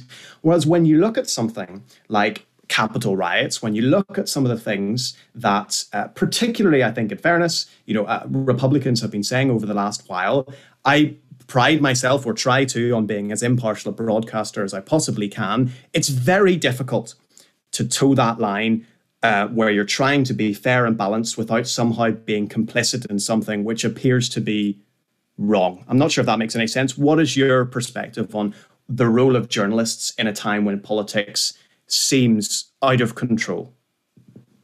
I think you really hit the nail on the head in terms of the issues a lot of people are facing. The way I always treat it is, I'm with you, you have to be impartial. There's absolutely no support of either side, or any side. Honestly, you're there to tell the story. That's the role of journalists. You're not there to advocate for anything. But what you are there to do is actually advocate for the truth. And to me, the truth, if you advocate for the truth and you tell what actually happened and what's true and what's misinformation, you'll be okay. So I think, you do have a major political party in the Republican Party who is, spouting election misinformation. And the leader of that party, President Trump, was doing that. Is it right just to shut it down and ignore it? No, you have to tell your readers, your viewers, the Republicans are saying this. This is not true. And if the Democrats say something false, say the Democrats are saying this, it's not true. But in any story you write or any report you give, I think you have to just be anchored in the truth. And that's the easiest thing for me, is like, you say what's true, what's false, and you might quote somebody who's saying something that's wrong. And it's on you as a journalist to say, what was just said was wrong, and give the actual facts. And I think it's a difficult situation to be in for sure, because, as you mentioned, the stakes seem higher than ever. But if you stay anchored on the truth and holding those in power accountable, I don't think you can go wrong. Let me ask you a final question, Max, which is, Joe Biden is now in the White House a couple of weeks now. He has talked a lot about unifying America. My question is, over 70 million people voted for Donald Trump. Some of them fall under the categories that we've talked about: QAnon, support for Capitol riots, all of these things. How does a president like Joe Biden achieve what he claims to be his principal aim, which is unifying? Because, unifying is about more than just shouting at people saying, you should unify. There seems to be in there somewhere some element of compromise is required for unification. Is it not? And I'm not sure if I get the sense, Max, that the USA, or indeed the Democrats, are in the mood for compromise right now. It's very accurate. Yeah, it was a tough campaign promise to deliver. And I think I know this, very well. I study political polarization here at Penn, and I'm well aware of how divided this country is in terms of its partisan lines. So I don't think Biden was under any illusions it would be difficult to, quote unquote, unify the country. There will always be people, I'd say probably millions of people, who believe he's an illegitimate president, falsely, but that's what they've been told. So I think through rhetoric, it's very difficult. As you mentioned, it's very difficult to unify solely through rhetoric. I think what the Biden administration has said it will do is try to take action, pass legislation. He's already used a lot of executive orders to try to roll back some of the Trump positions. But I think the best way, any politician can unify is through passing signature legislation and making a difference in people's lives, I think first and foremost, the administration probably will identify the vaccine rollout and the pandemic response. If this country can get back to normal, that will be better for unifying than any speech Biden can give. Yeah. Max, thank you very much for joining us. I know I've kept you on longer than I said I would, but I mean, there are so many interesting areas to look at here, and we will have to make sure that we have you back again to talk about the ever-evolving story of the United States. Max Cohen there, editor of the Daily Pennsylvanian, joining us from the United States. Max, thank you very much. This is The Scoop on Sunday. With us now on the show is Jason Bunting, SU Education Officer. Jason, thank you very much for being with us. Thanks for having me. Not a problem. Jason, I suppose there's a couple of things we can talk about. We last had you on the show towards the end of last term.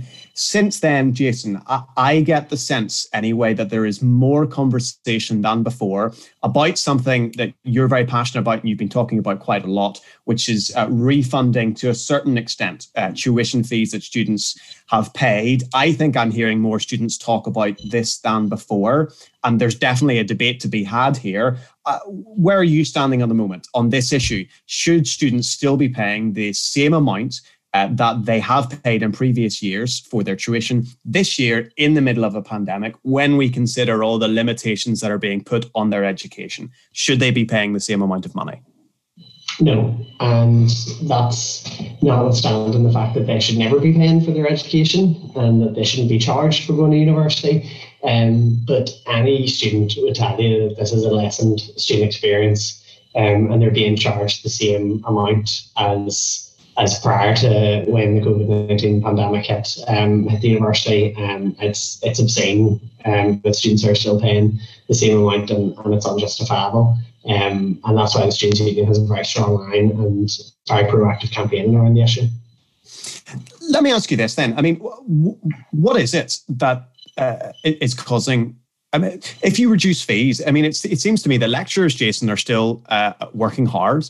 In many cases, these same lecturers are going to have to apply their skills in different ways and in ways that are going to be challenging to them, getting to grips with technology, managing to engage with students online. These are all new to a lot of lecturers. It seems to me that there's still the same amount of money need to be spent on students because they will still need to be taught in the same way. Why on earth should those lecturers be put in a position where the students are paying less when the service being provided to students is the same in terms of their education? Well, I think you've raised a really good point there, which is around the efforts that students and staff have both invested this year and the extraordinary, unprecedented efforts that lecturers and professional services staff as well have invested in this year. Like, they really have gone the extra mile in trying to make sure that this year is the best student experience that it can be within the confines of the restrictions and of the current situation. But you ask really a question that goes fundamental to the way we see education, which is who should be bearing the burden of funding the education and funding the paychecks and funding the money that goes into universities. And we argue that it actually should be the government that is paying that money, and that it shouldn't be the students who are burdened with debt for paying that or treated like customers. And the last point you made around the service, they are still receiving their education, but it is a different and I would argue lessened service and lessened experience. And I think that's really plain to say for anybody. Well, Jason, we've had this conversation before, and the day that students' unions stop advocating in favour of free tuition fees, it's the day that hell itself freezes over. It's almost your raison d'etre of being a student union that you're against tuition fees. Let's talk about a reduction then this year. So say, for example, and I want to talk about how you would go about this in a second, who pays for this refund? Is it the government that pays for the refund? Is it the university that pays for the refund? That's question one. And question two, why should students who represent, 3% of the overall population, see that the government pay them back, bail them out some of their loans, when hundreds of thousands, if not millions of people in this country have had their businesses decimated, they've had their lives destroyed, they've probably lost family members, their lives will never be the same again.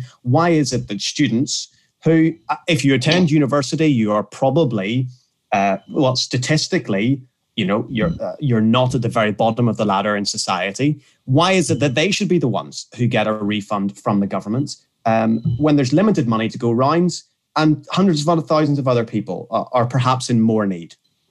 So on the first question, it should be the government who pays. We don't think universities should burden be forced to kind of find the money when they aren't sufficiently funded by the government to begin with. The UK continually underinvests in its public universities, so it should be the government who funds the refund and wipes the tuition fee debt as well for those who have paid through loans.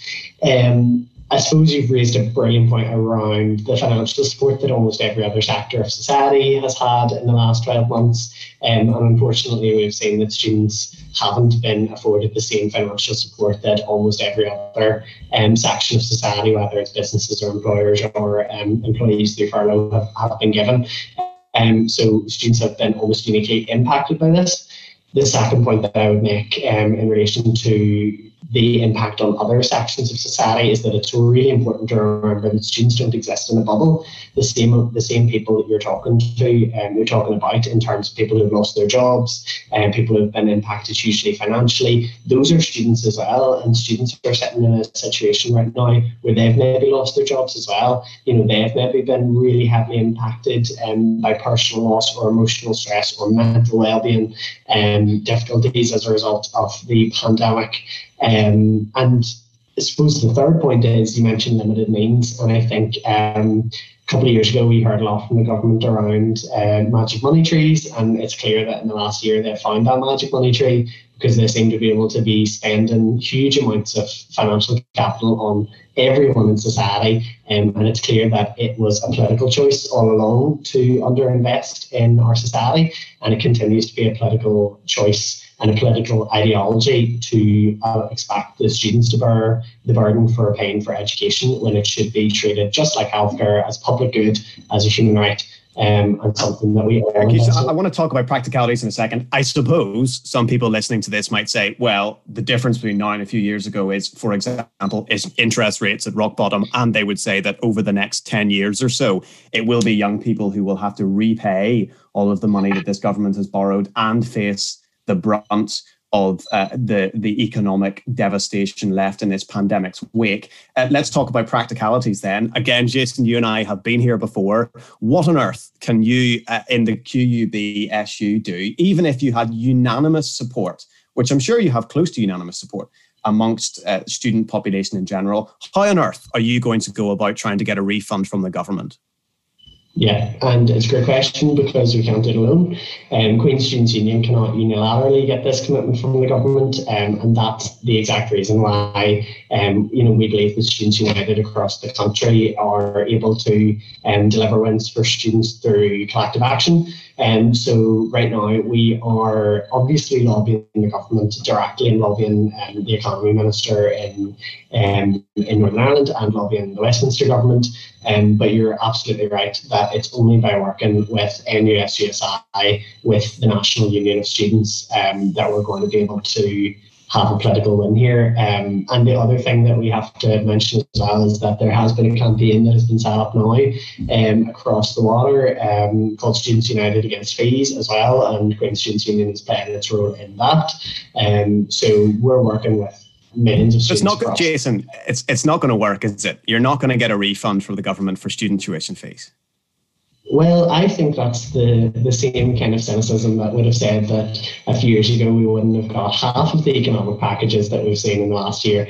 The fact is that it is a political choice to continue to refuse this, and we need to stop buying into the government's narrative that they either don't have enough money to do this, or that they have no choice but not to do it. They can choose to do this. And we've seen, if we just think of even the win that was just delivered through student action for nurses, a couple of weeks ago or a couple of months ago, maybe there would have been folks saying we don't have enough money to do that. So I think... those are two very different things in terms of the amount of money, Jason, aren't they? Well, they're both political choices, and I think it just shows the collective strength of students. It shows how when students act collectively, we can win for students. But you're absolutely right that we can't do it alone. And we need every student in Queen's to be behind us. I suppose some people, Jason, might also say, actually, students are in a relatively fortunate position in that they are currently going through their education and they will come out the end of all of this with their degree. Now, they will have been taught online and they will have had their tutorials and their lectures and their seminars online. But at the end of the day, they're still going to get that bit of paper. And that bit of paper is the gateway to a future career in which they may or may not earn, a decent living. I mean, at the end of the day, students will still be qualified. So in some ways, is it not the case that students have actually they're quite protected in this pandemic because their education continues? Whereas for other people, their businesses don't continue and their families don't continue. Well, no, I think students have been incredibly impacted by this pandemic, and we can see that through the impact on our student wellbeing services. Students are finding it incredibly tough right now in terms of their mental health. Yes, they are still getting their education, but it's about their experience of their education. And the experience that I had in Queen's is vastly different than what a student who has been studying this year will have. And I think it goes back to seeing students as somehow separate from society. Students are members of society, and the same pressures that impact anybody across the other sectors also have an impact on students. So it goes to very basic arguments of fairness and treating students like they deserve to be treated. And I suppose there is an argument always for the fact that students are going to get this degree, but we have a campaign that's called Students Deserve Better for a reason, and it's because the service that they have gotten this year just hasn't been comparable to what's gone before. Okay, and let's talk about a slightly different thing then, Jason, which is it was coming up to the time of year when more and more students are being examined. You have a thing called a safety net campaign. Talk us through what this is, because sometimes there can be some confusion. And I certainly admit to being confused between what in England they call a no detriment policy, what exactly that means. Talk us through what this piece of advocacy is all about. Yes. So last March, there was a conversation across the UK around different mitigating measures for students to make sure that they didn't suffer any disadvantage as a result of COVID. So that was partly because we were very unprepared, obviously, as a university and as a higher education sector for all the changes that COVID would pose. So you're right, the phrase no detriment or safety net has come to mean many different things. But in essence, what we're asking for is something specific to this year. That is a package of mitigating measures to ensure that students have a kind of what we call a safety net, but in essence it's just reassurance that the impact of the COVID-19 pandemic will mean that they will not suffer any academic disadvantage, because we know how difficult it is. And it goes back. And what does that mean in real terms? What does that mean in real terms, Jason? I mean, what are you asking for as a union that the university do? I mean, what are these mitigating measures? Yes, so there's a package of them. So the main one for us is free uncapped reset opportunities for all students, whether you pass or you fail. So right now, if you fail a module, you can reset, but it's capped at 40%. And we think assessment is for learning, it's not for punishment. So students should be able to reset their assessments. And it's just about having that reassurance that, if anything goes wrong this time, you'll have that second attempt. There's also another few measures, such as 24-hour submission periods for exams. So that doesn't mean you spend 24 hours on your exams. That means that you have a 24-hour window in which to complete your exams. Particularly important for international students who are completing their assignments in different time zones, maybe in the middle of the night. And particularly important when using yourselves, like there's so many aspects of busy households, childcare, parenting responsibilities that can impact your ability to do well in an assessment. So that's another aspect of a safety net. The other thing is around late penalties, which is really just about flexibility for deadlines. So it means if you don't get your assignment in exactly on time, then we don't penalise you 5 or 10% like we normally do. Let me ask you this, Jason. So these all sound like things which, on the face of it, are quite sensible. Things like a 24-hour submission period. I wonder what your thoughts are on this, though. So a 24-hour submission period, you believe, is brought in order to accommodate for the people who have caring responsibilities responsibilities or whatever it is. But there will certainly also be people who have none of those responsibilities, who now have 24 hours in which to work on an assignment, when otherwise they might have had 1 hour, 2 hours, and everybody would have 1 hour or 2 hours. Is an unintended consequence of these kind of policies that actually assessments and assignments become easier for some students? No, I don't think so, because what 24-hour assessment periods do is just give a level playing field to folks who might not be able to complete it in a very narrow time window. But you've raised a good point there around really the design of the assessment. So it should be the fact that you shouldn't be spending the 24 hours on the assessment, and we've produced guidance with the Centre for Educational Development in Queen's that makes that clear to students. But essentially, it's about how you're examined and how you're assessed, and you should be examined and assessed based on, not on rote recall, because we don't think that does anything for your education, but instead on your ability to solve problems, to apply your knowledge, to work through and communicate and articulate. It is still easier to do all that in 24 hours than 2 hours, though, Jason. I mean, surely if everybody's in the same situation, then do you know what I mean? It will be the case, will it not? And it seems like you can't deny this, that for some students, having 24 hours makes assignments easier. See, I don't know whether you've actually completed a 24-hour take-home assessment before, but it's not easy. And I know you might think that because, look, you've got all this time. But quite often the reason why you have an hour window is so that students can budget their time. So in some senses, actually, it is a little bit of a challenge. And that's why there's a piece around teaching students how to manage their workload and manage their time, and working with those academic skills as well to make sure that students can get their heads around a 24 hours. So I know the point you're trying to make, but it is a little bit complex as well in some. Okay, well, let me ask you this. We've discussed the possibility of success for a reduction in tuition fees. What is the possibility of success here? Because my feeling is that it's probably higher. Well, you would hope so. I think that we do have an opportunity here to communicate to the staff just the position of where students are, and to make sure that our mitigating measures are enough. I suppose there are a number of measures that have been put in place this year that the university would see as sufficient, and now it's about trying to win that argument where we're trying to communicate that students need more, and they deserve more and they deserve better. So we're hoping for a win, we're hoping for success for students, but it's by no means guaranteed. But we do know that students feel very strongly about this. We launched an open letter to the Vice-Chancellor, kept it open I think just for a week or so, and it had over 2,000 signatures in that space of time. So if you're going to tell me that Vice-Chancellors and universities won't listen to 2,000 students, you're calling for something, and I think they'd be making a big mistake. Okay. 2,000 is less than 10% of the student body at Queen's, right? It is, but when's the last time you saw a survey that had 2,000 signatures and had it in a week on social media, and we can't even ask anybody in person? It's a massive amount of students to be calling for anything. That's as many votes as we get. So I think it's really important that the university listens, and if we had 2,000 students doing anything, I think we should listen.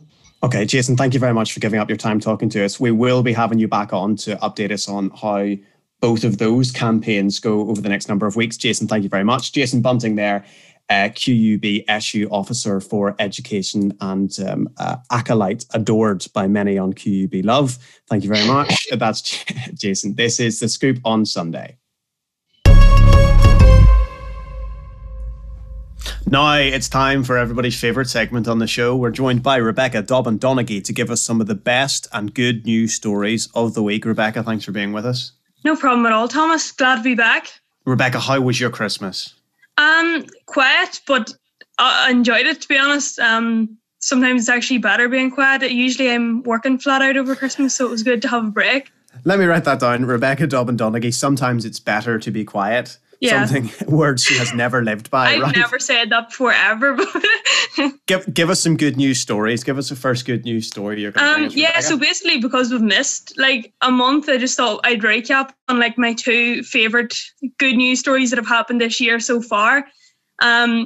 So my first one basically is, I think unless you were living under a rock somewhere, you'll have seen Bernie Sanders sitting on that chair, all wrapped up in his wee mittens.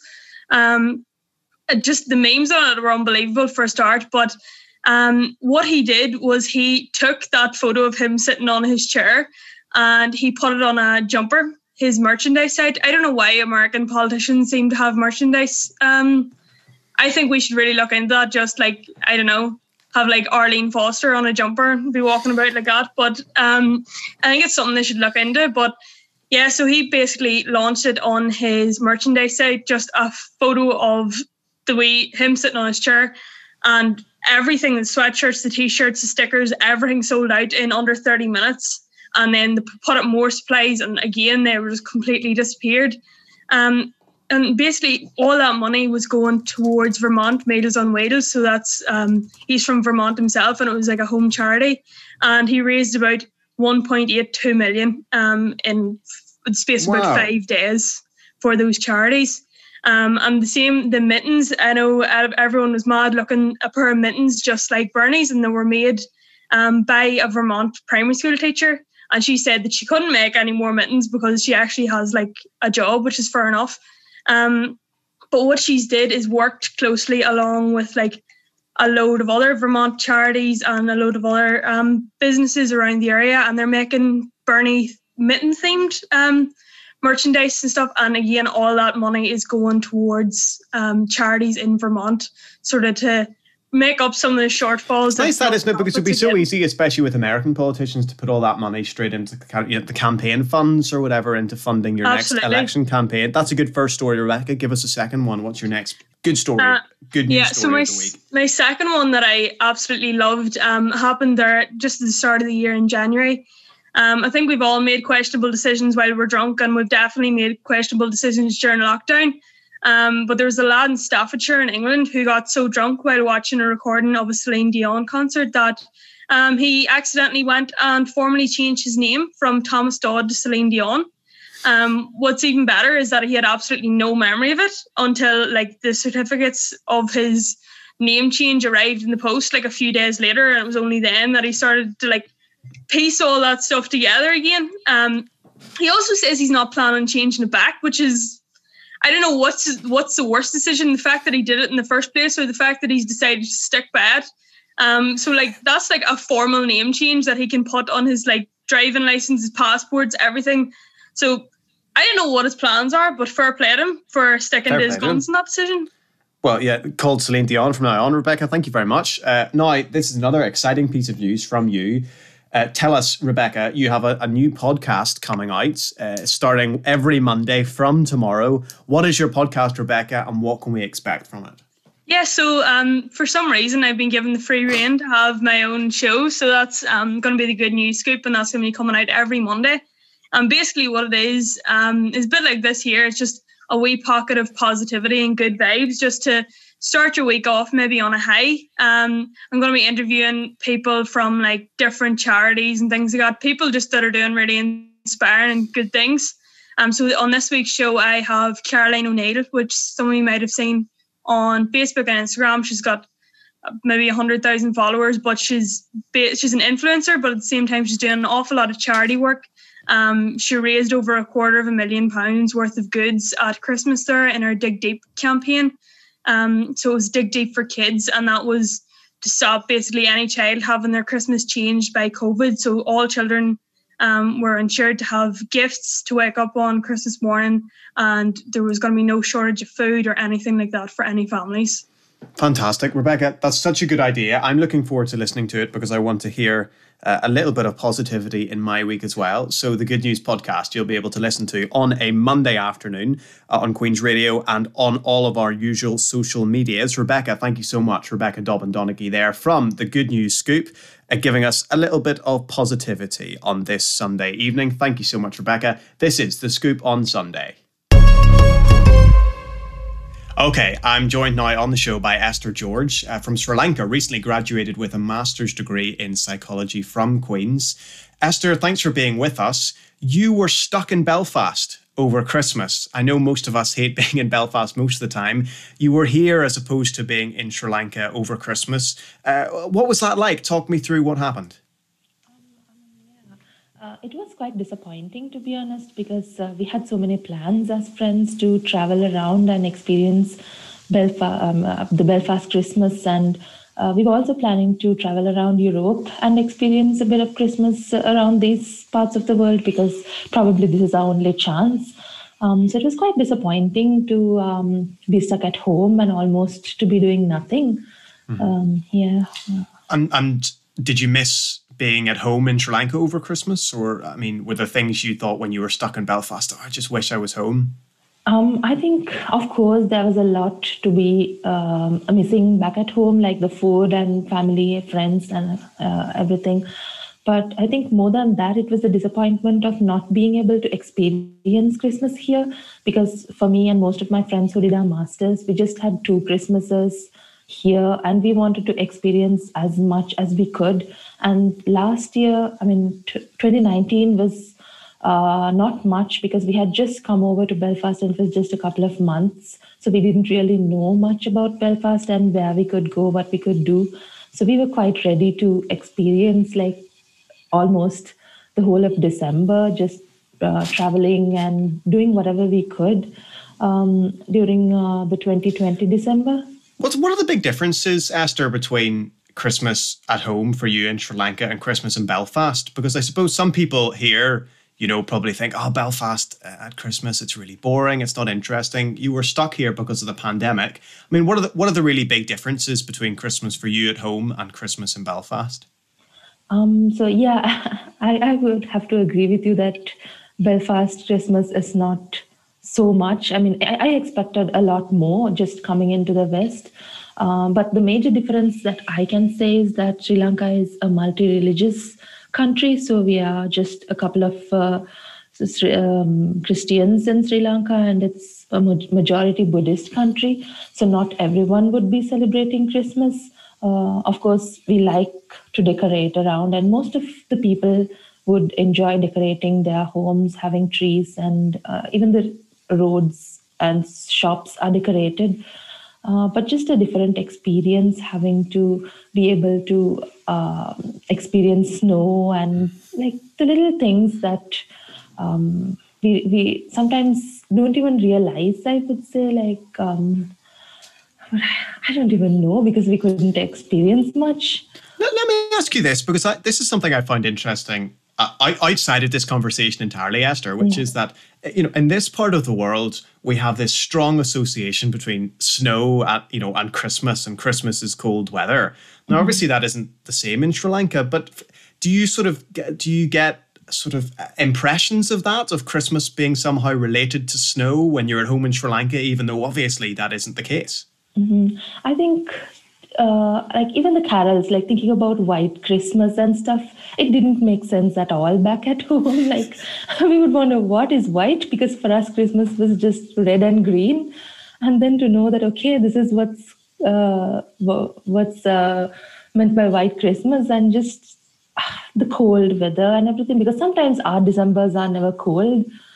So just to know that when we associate with either readings or hymns or carols, certain words like having the cold winds blowing and stuff, so it makes a lot of sense.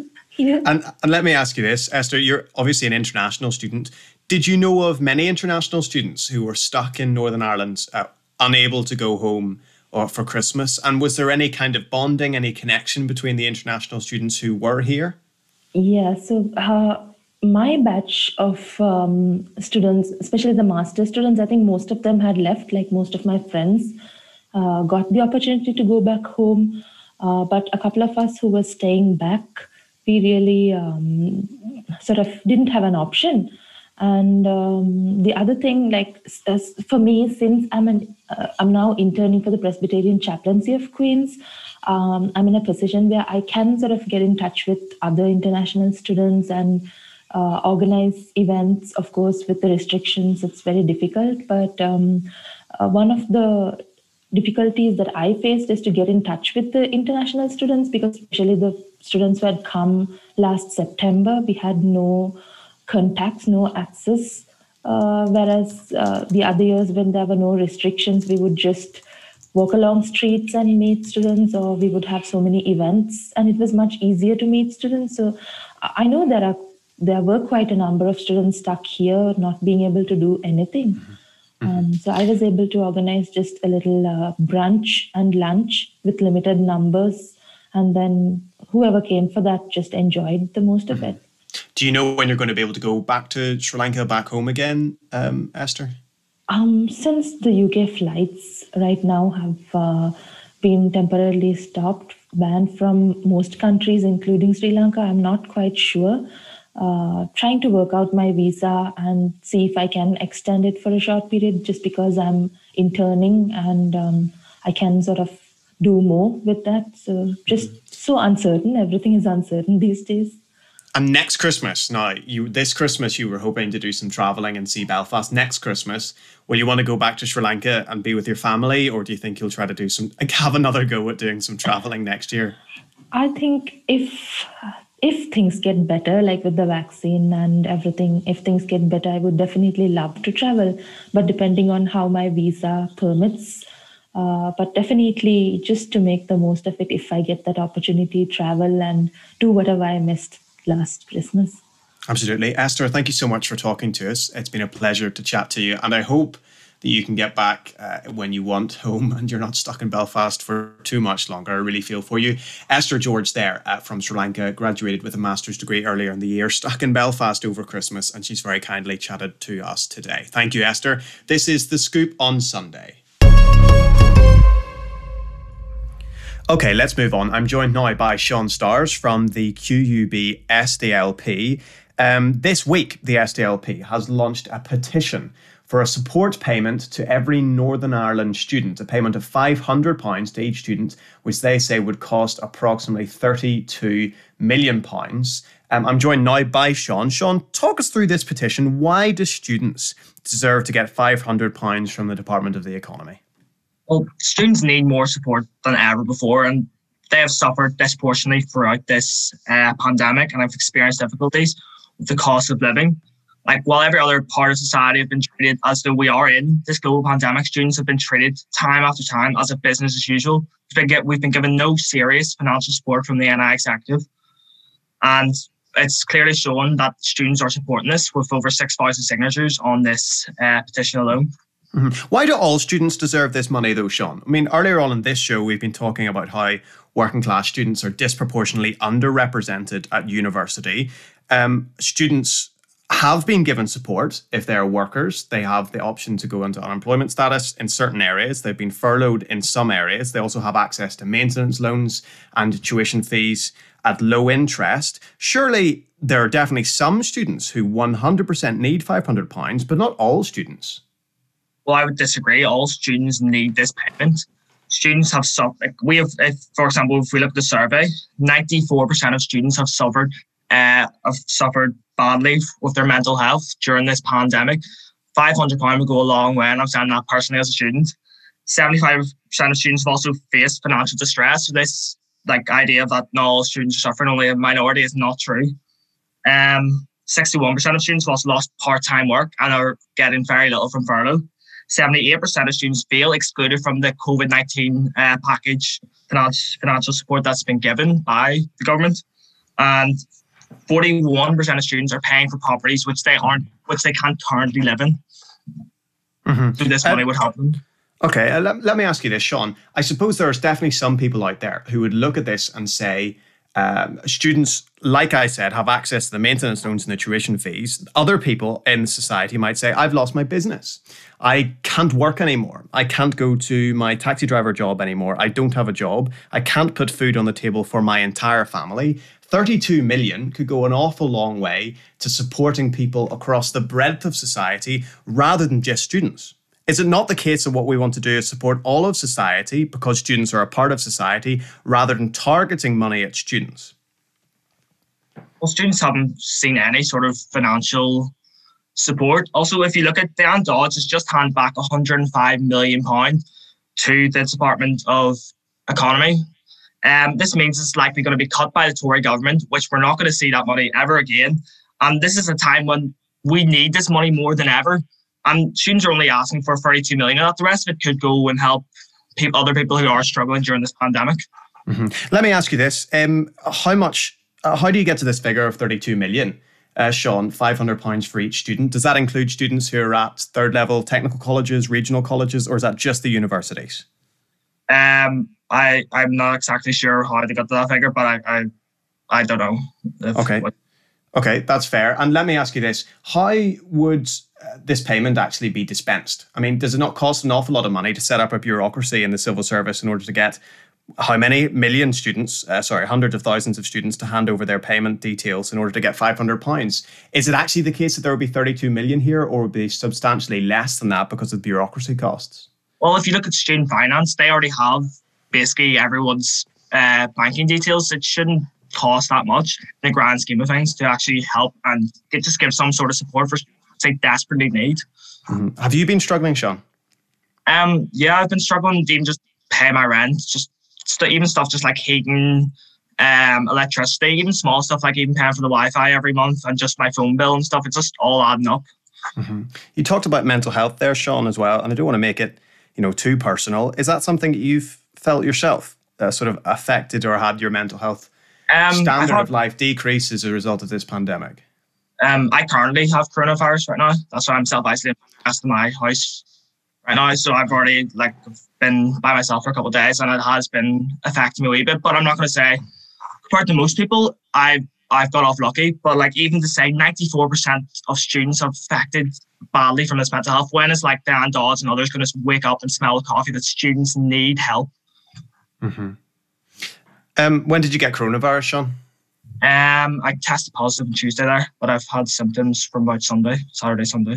Oh, so. Okay. I suppose it's a difficult position that you're in at the moment. How are you finding having coronavirus? Have you felt the symptoms yourself, or has it been easier for you? I've had symptoms. No, yeah, I've had symptoms. I've had high temperature, had bad cough. I'm surprised I haven't coughed in this yet. And I've had a really bad headache. I've been taking paracetamol to try to deal with it, but yeah, getting through it. Okay. Sean, where can students go if they're interested in this scheme? Where can they go to try to sign the petition? There's a petition if you just look up Queen's SDLP on Twitter, Facebook, Instagram, it should be there.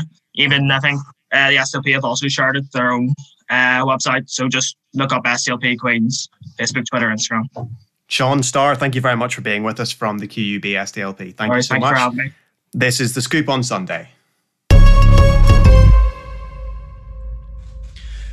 Okay, and we're joined now by Lauren McCann from the Sporty Scoop. Lauren, it's been ages since we've had you on. Give us an idea of a sports roundup, and then we're going to talk about an article that you have coming out on the Scoop News blog tomorrow. Why don't we start with Danske Bank Premiership? Race for the title and for survival has been pretty exciting. Even I've managed to pick up on that. Give us an update. So the Danske Bank Premiership returned last weekend. There was a 2-week break, and despite the COVID testing which has now been introduced, it was actually the weather which disrupted the scheduling of games during the week. Dungannon and Glenavon was called off, and Warrenpoint Ballymena was also postponed because of the bad weather here. The shock result on Tuesday was that Cliftonville twice came from behind to defeat champions Linfield 4-3. It was a great game at Solitude. The Blues are unable to bounce back this weekend because their game against Dungannon's been called off in line with the COVID regulations.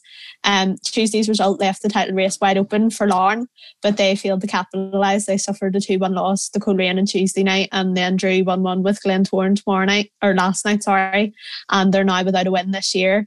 Elsewhere, Portadown boosted their push for survival with a 2-2 draw against Crusaders, scoring a late equaliser, and Glentoran continued their good form of late with a win over Carrick before their draw with Larne, and that stretched their run of games without defeat to 6. There's also 4 fixtures taking place later on today. Cliftonville are hosting Glenavon, Crusaders are travelling to Coleraine for a crucial game at the top, and there's also an important battle at the bottom with Portadown entertaining Warrenpoint, and Carrick versus Ballymena completes this weekend's fixtures. Right. And what about the transfer deadline day? That's looming. Some late business this week? So the big news this week was that Dungannon announced the signing of 43-year-old goalkeeper Roy Carroll. And the ex-Man United stopper was released by Linfield in 2019 after he had a serious knee injury, but now he's back in the league to aid Dungannon's survival push. Elsewhere, Cliftonville have been very busy. This morning they announced the signing of Irish Youth International Barry Coffey, on loan from Celtic.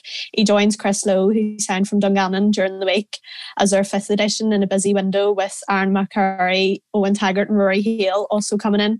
And Chairman Gert Lawler has sent an ominous tweet this morning with more signings set to be announced today. Linfield also brought in 2 players this week, Rangers midfielder Cammy Palmer and former Northern Ireland under-21 defender Michael Newbury joining the champions on 18-month deals.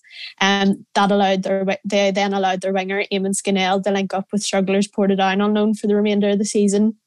Glenavon centre-backs Daniel Armours sealed a switch to Crusaders on a 3-year deal, and in turn the Mid-Ulster club have acted quickly to find his replacement. They brought in Dergview centre-back Lee McNulty, and finally Ballymena has secured the services of highly rated Northern Ireland Youth International Ben Wiley until the end of the season. He comes in on loan from Celtic.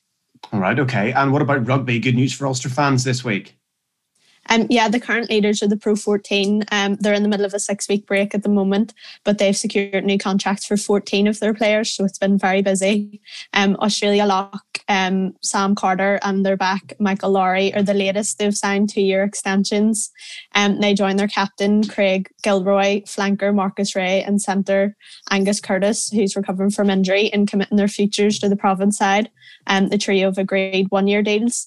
And then earlier in the week, they also tied down Ireland internationals Rob Herring and Ian Madigan, as well as other members of Dan McFarlane's side, such as Alan O'Connor, Luke Marshall, Aaron Saxton, John Andrews, Andrew Warwick, Kieran Treadwell and Nathan Doak. So also we're very busy this week.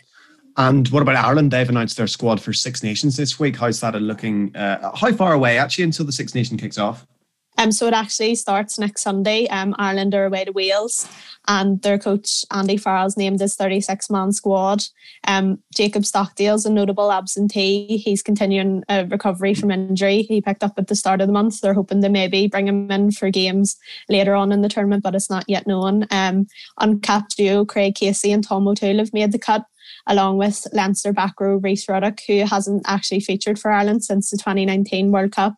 Johnny Sexton will again captain his country, his second successive Six Nations as captain, and Ian Henderson, Tag Furlow, Peter O'Mahony and James Lowe have been included despite injury concerns. Luke McGrath, John Cooney, Jack Hardy and Kieran O'Mahony have all been overlooked, which was a bit of a surprise, but there's hope for Ireland. And finally, GAA, Lauren. So the governing body hope to start the national leagues in March. They've conceded that a return to action next month is infeasible, given the clubs have yet to resume training, with most of the clubs obviously being based in the Republic of Ireland, where level 5 restrictions have prevented any sort of training. The 2021 campaign is going to feature a regionalised league structure, so it'll restrict travel cross-county. And the GAA COVID advisory group is going to meet next week to decide a start date for the league. Okay. You've got a piece tomorrow, or today, I should say, going on the Scoop News blog, Lauren. It's an interesting one. Talk us through the general idea, because it's really about that interaction, isn't it, between fans and players in football? Yeah, definitely. And I think in the Irish League, it's particularly prevalent. You know, the grounds are so small and it's not like the Premier League. You know, you go to the games each week. It's really affordable to go, and there's such a sense of community in the Irish League. You know, those who watch it really enjoy it. And I think that's really been missed recently. You know, I'd said about the lack of quality, but I've kind of been proven wrong this week with some of the results, but especially the 4-3 game, Cliftonville-Linfield, or even the 3-3 draw between Larne Crusaders. You know, after the game, so many players saying that was for the fans and how much they would have enjoyed being there. What about you personally? I mean, you're right in it that your dad started bringing you and your brother to games from a very young age. What's it like for you? For you, I suppose, going to the football and watching from the sidelines is as natural as for somebody else, you know, taking a walk in the park or any other kind of recreational activity. What's it been like being torn away from watching the game that you love up close and personal? Yeah, it's been really difficult, particularly for my family. I'm lucky enough that being part of Cliftonville's media team, I can go to the games, but it's kind of sad when, a goal scored and there's nobody there to celebrate with. I text my brother and my dad at home, but it's not the same them, not being there. They're really missing it. I think they're a bit envious that I still get to go. But as you said, it's such a normal part of our routine. Every Saturday, that's what we do. That's our time set aside to go to the games together. And yeah, it's really sad. And I'm sure many people are feeling that as well. Absolutely. And before we finish, Lauren, give us an idea of what's on the Sporty Scoop this week. So this week we're welcoming local sports journalist Josh Bunting on the show. He's going to chat to us about his career to date, as well as the Irish Premiership and women's football, both locally and across the water. And we'll be also chatting about the ever-changing Premier League table and looking ahead to the Six Nations starting next week. Perfect, Lauren. And when can people listen to the Sporty Scoop? It'll be out on Wednesday at 2:00. On Wednesday at 2:00. Lauren, thank you so much. Lauren McCann there from the Sporty Scoop.